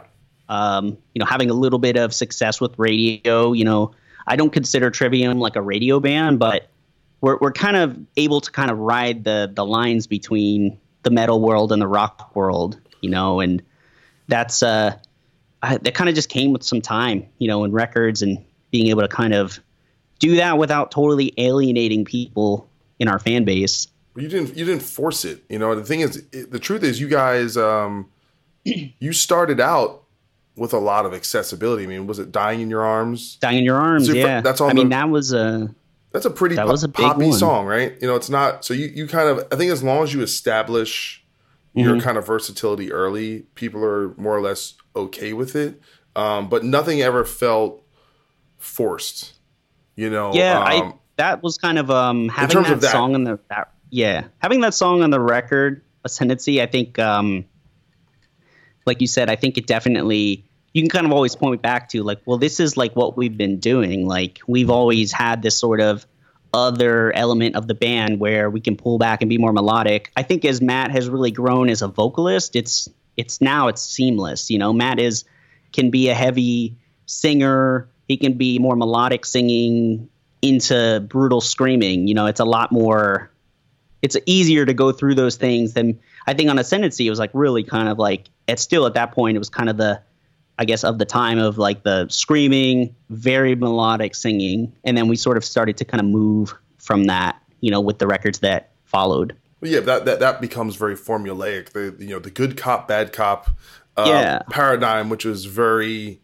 that's just what was going on in that scene at the time. And I remember, even God forbid, because we started all screaming and wanted to incorporate melodic vocals, but in a way, you know, it became this thing of like, is that the only way you can do it? And even currently with like Bad Wolves, I try and not do that as much as, not that I have that much of a say in all the songwriting, but I'm always trying to get the band to just not do that formula, which is, I think it goes across genre, right?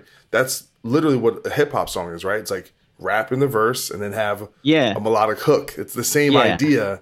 But you know, you want to be able to use those tools in ways that aren't typical. And I think that's why in some ways I kind of always favor, a more traditional heavy metal sound, because they're not like, if you're a band like Metallica, right? And he's just gonna sing like how he sings. Yeah. And in any part, it's never like, okay, well, this part's going to be this kind of part. And that part is like, no, you're just going to write a good song.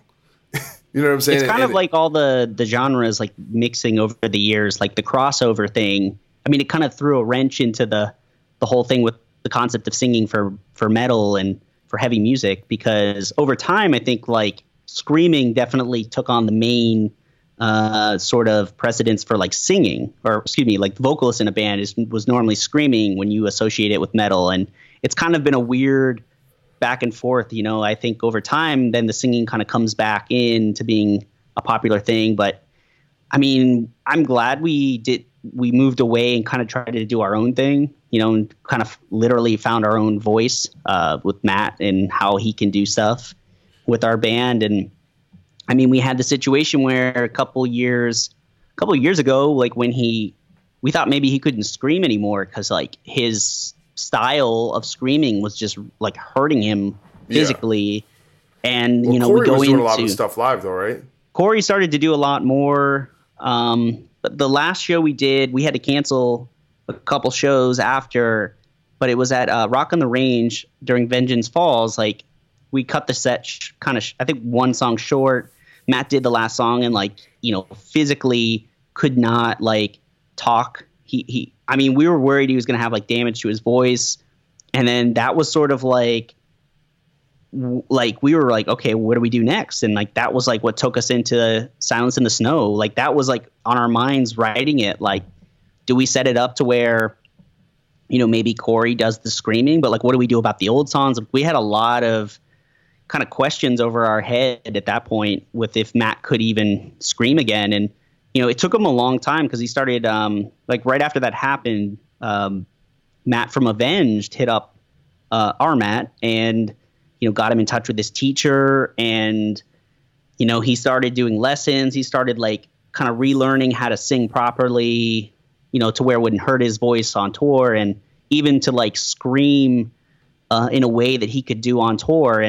But that wasn't overnight. We didn't know if that would work. And so we had to do a record. And that was kind of like, okay, if we're going to do this record, like, and Matt can't scream, then this record's not going to have screaming. Like it was kind of a weird place to be at, especially that far into our career of like, could we pull it off? And I mean, I feel like in a way it really set us up for Sentence and this record to kind of be like, the melodic vocals are really like in the forefront of things. We don't like really go back and like we're not trying to replicate the Ascendancy scream sing thing. It's like we've kind of moved into a new thing since then. But that record we had to write all singing, and it's like it's hard to write verses, pre-choruses, and choruses that are not like redundant and melodically just like doing the same thing. And it really taught us quite a bit. I mean, I don't know.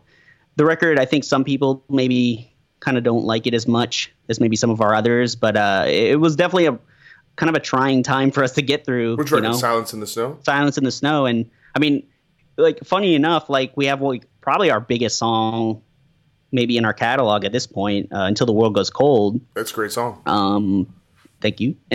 But like, we actually had a breakthrough on radio. Like that was to this date, our only top 10, on rock radio in America. And so I don't know, it was really crazy because like we were doing that touring and we just didn't know if Matt could scream again, if he was going to be able to. And like he got the technique and stuff down, and then it was like sort of just like going into the end of the sentence, okay, well, Matt can do this again. We don't have to like become a band that has no screaming in our new material. And we kind of like went back to being able to have it. And it was weird. It's like to do a record and not have it, and then to go back to it was like really. So there's no screaming on Silence in the Snow? No, there's none. Oh, and it's funny because people think of the Crusade has no screaming, but it does. It has quite a bit actually. But Silence in the Snow has none. It has no screaming at all. And I mean, maybe in hindsight, I think maybe Corey could have put more screaming into it, and probably should have done that. But it was like at the point we were like, Matt is the lead vocalist, and if we don't have screaming, like, maybe we have to kind of do something different here and set ourselves up to where, future records are not going to have as much screaming or any. And so that was kind of the route we took with that, just kind of given like where Matt was with his vocals and if he could scream or not. And that's where we went. I have a question. Do you do vocal harmonies in the studio, or does he do all his own harmonies?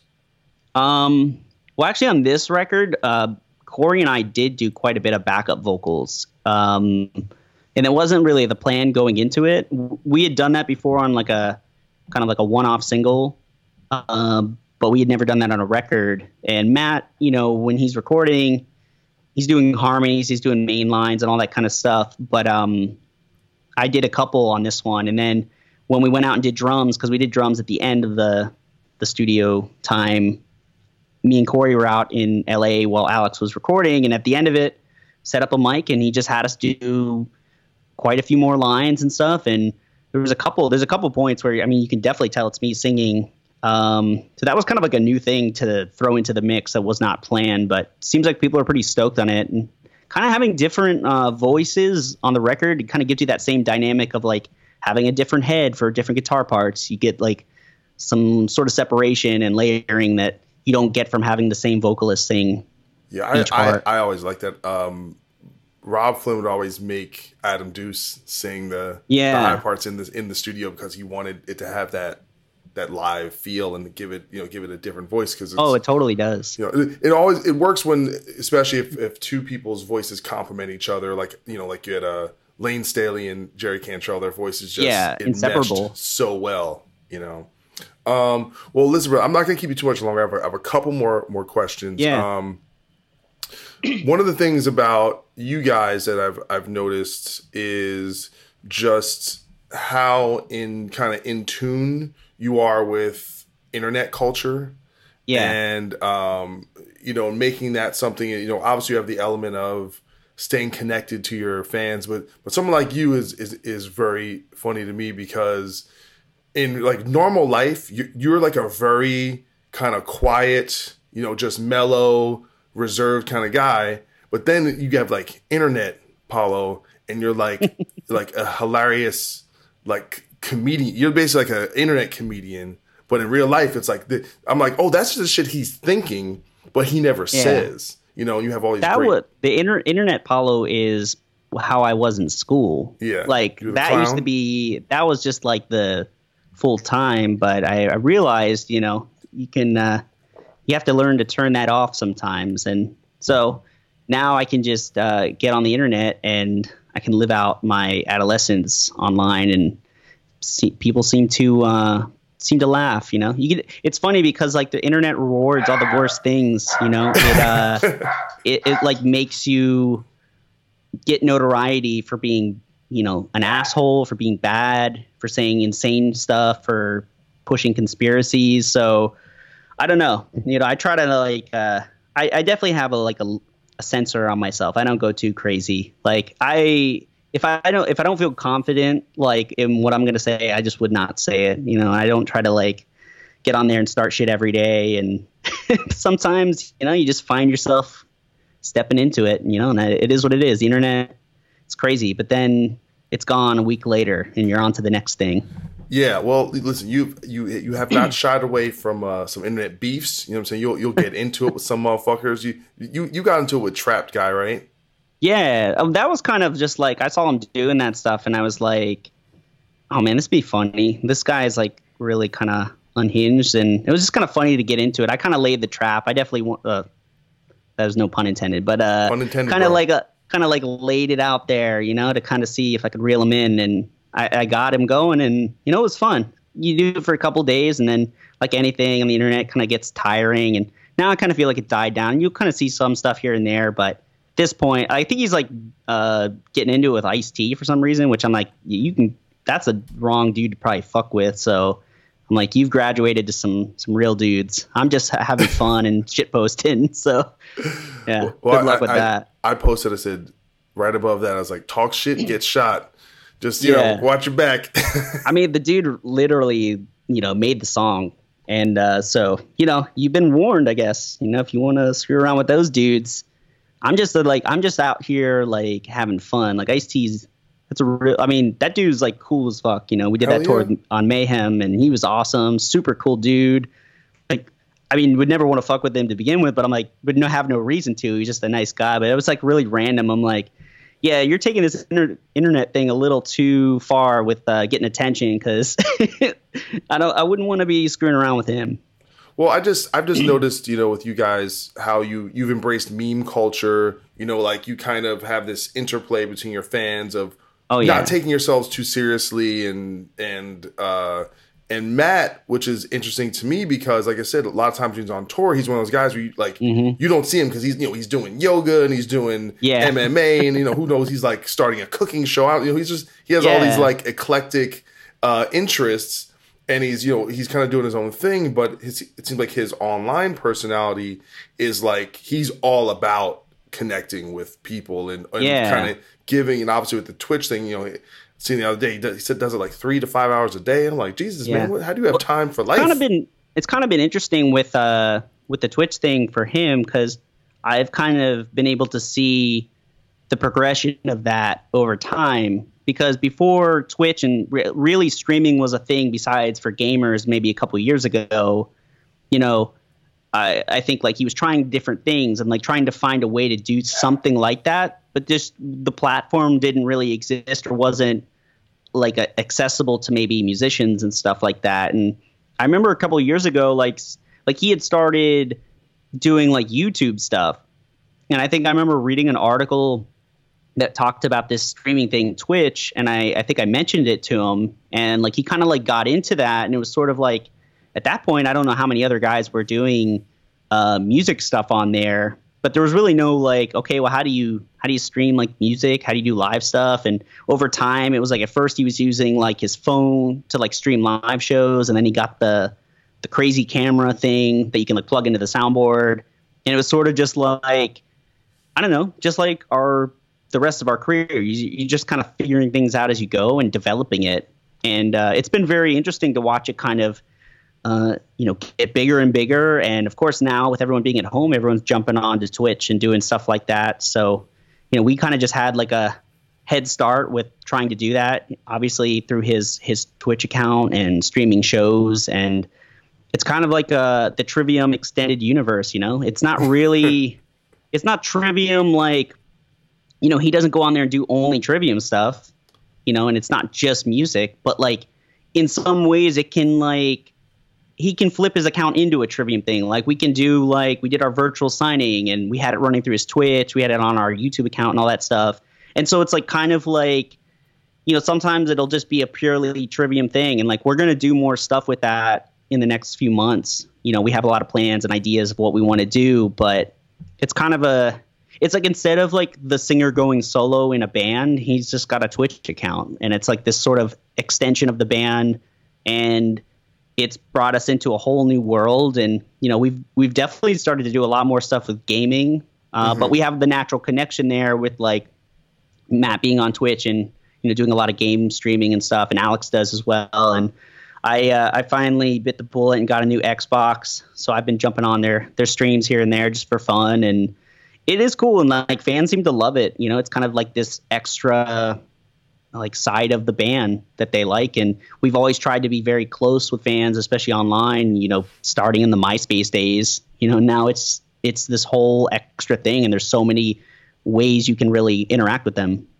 Yeah, I mean, to me, the thing that's so instrumental about it is that it has helped you guys, you know, having the mentality and the philosophy of constantly wanting and taking the initiative to be on the forefront of technological changes and cultural changes. Like the idea of Twitch, of a kid watching someone else play video games, right? To someone like me, when I found out that was a thing, was so alien to me. And that's just a generational thing, right?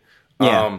And not having the kind of the hang-ups around that, whatever that may be for someone like me, even though I'm seeing that that's not really what he uses Twitch for. Sometimes he does, but he mainly uses it as like this, you know, just this, you're just a fly on the wall while he's doing his thing, and kind of, you know, it's basically Matt TV, right? Whatever he wants to do. Totally. But it, you know, so I think with so many bands, you know, this happens where they get stuck in their era. And they're like, well, I'm not going to get a Twitter account. I'm not going to be on Instagram. It's overwhelming. Yeah. But if you can be at the forefront of that and take advantage of that, you're going to give yourself, you're just going to give yourself an advantage over other bands who don't realize like that. And we're starting to realize that now. I was talking to John from my band, where I'm like, dude, doing social media is just as much as part of our job as making an album and being on tour. And if you take it that seriously and maintain the connections, it's going to give you an advantage over people that, frankly, even though there's like the privacy factor, that they just might actually just be lazier and they just don't want to do as much stuff. Yeah. You know?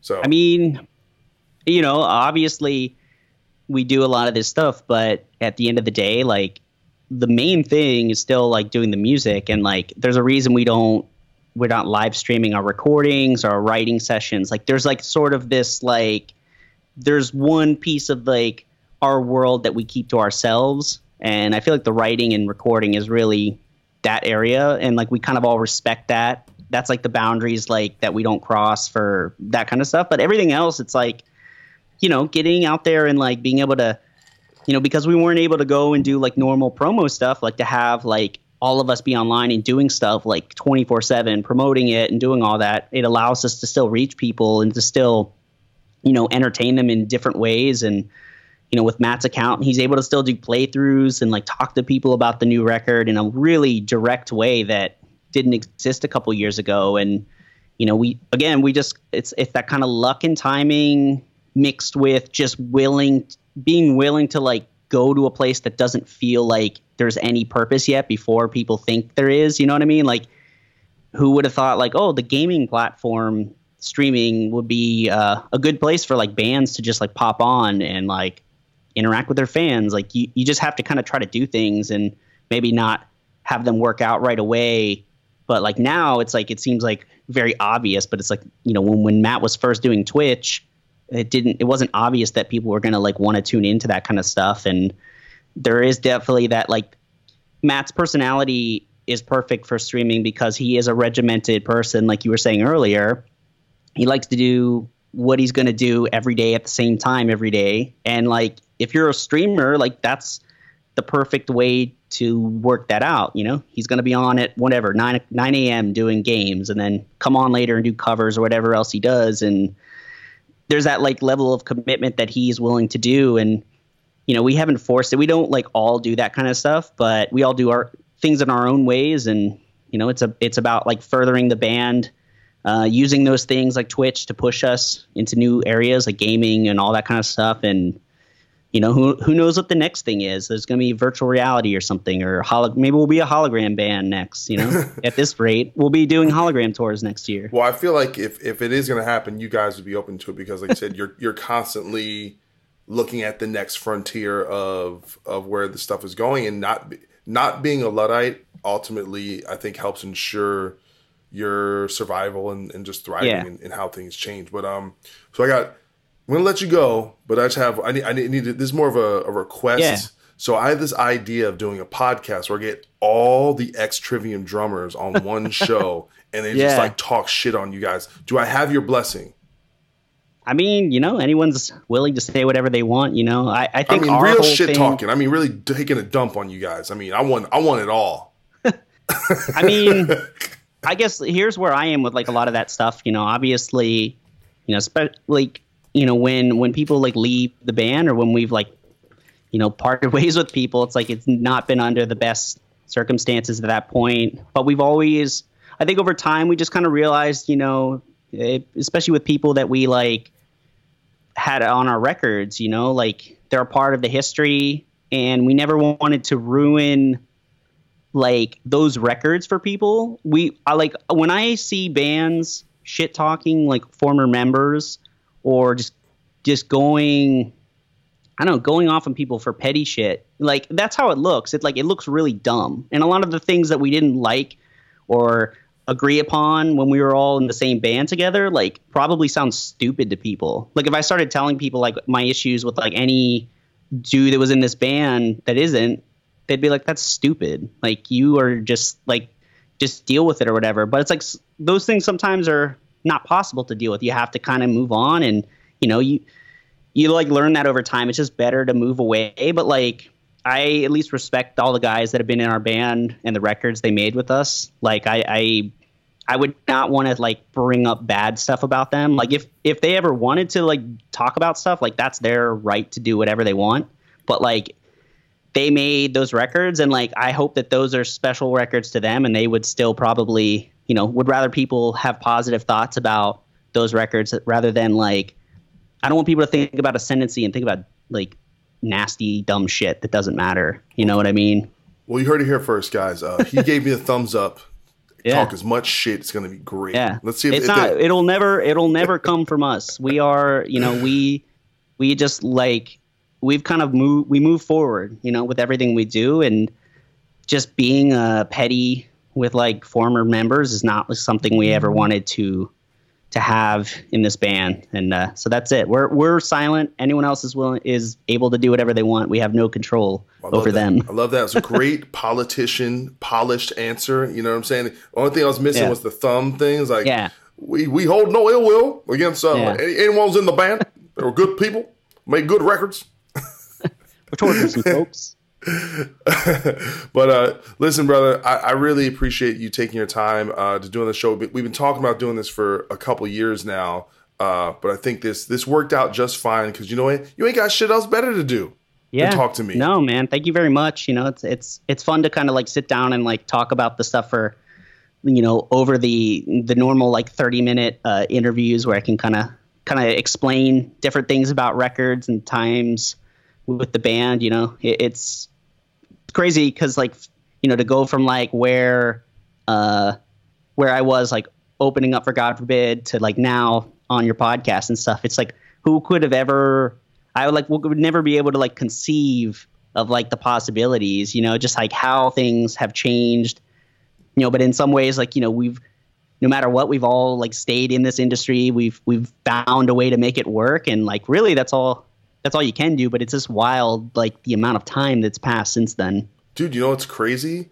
The first time I met Matt, he interviewed me at the House of Blues in Orlando on the Headbangers Ball tour.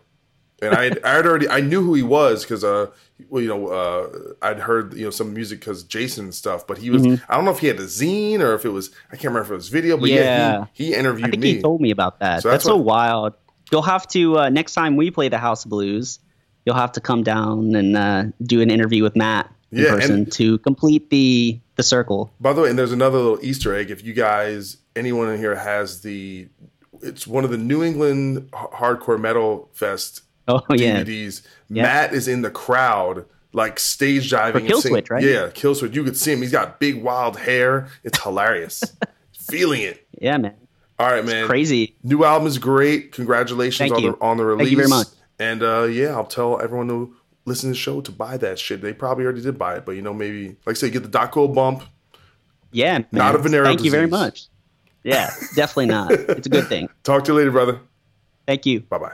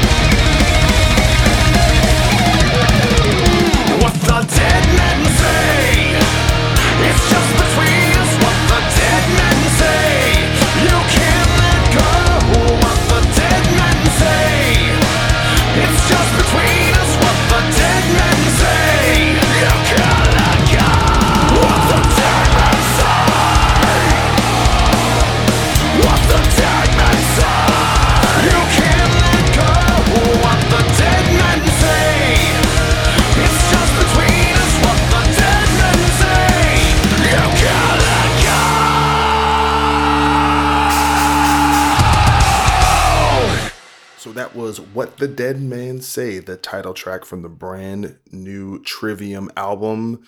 Great song, excellent album. I'm sure if you've listened this long, you're a massive fan, as am I. Huge thanks to Paolo for being a guest on this show. I thought that was awesome, man. He's a guy knows his stuff, and he's very refined. All right, he's got his shit down. He ain't no jabroni. All right, he had a professional microphone. All right, he had his nice headphones. He was ready for that shit. So I really appreciate that, and I hope you guys enjoyed that. Just to let you know, I have several great guests coming up. I've been spending a couple weeks. I probably did like 5 or 6 interviews, so it kind of gave myself a nice little cushion now, so I don't have to kill myself. But I've after having a couple months where I wasn't that busy with the show, I'm trying to get back on it and make sure you guys have the content and have the entertainment to get you through this difficult time. So I love you guys. Keep listening to the show. Tell your friends. Go to iTunes, rate and review. Buy the new Trivium album. Listen to it, and do things. Sell some medicine, bitches. Mamba out.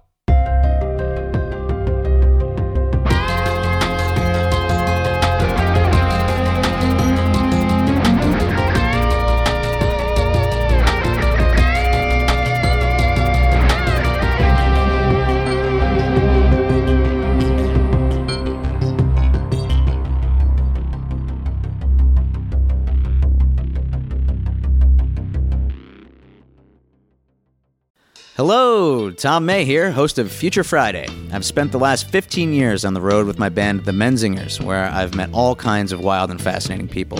So I started a podcast. On Future Friday, I talk to fellow musicians about the moments that made them, their passions outside of music, and the curiosities that tie us all together. I've also talked to the likes of UFO researchers, magicians, soldiers, and documentary filmmakers, and I'm constantly searching for folks that can shape and change our view of the world. You can check out Future Friday wherever you like. This is the Jabberjaw Podcast Network.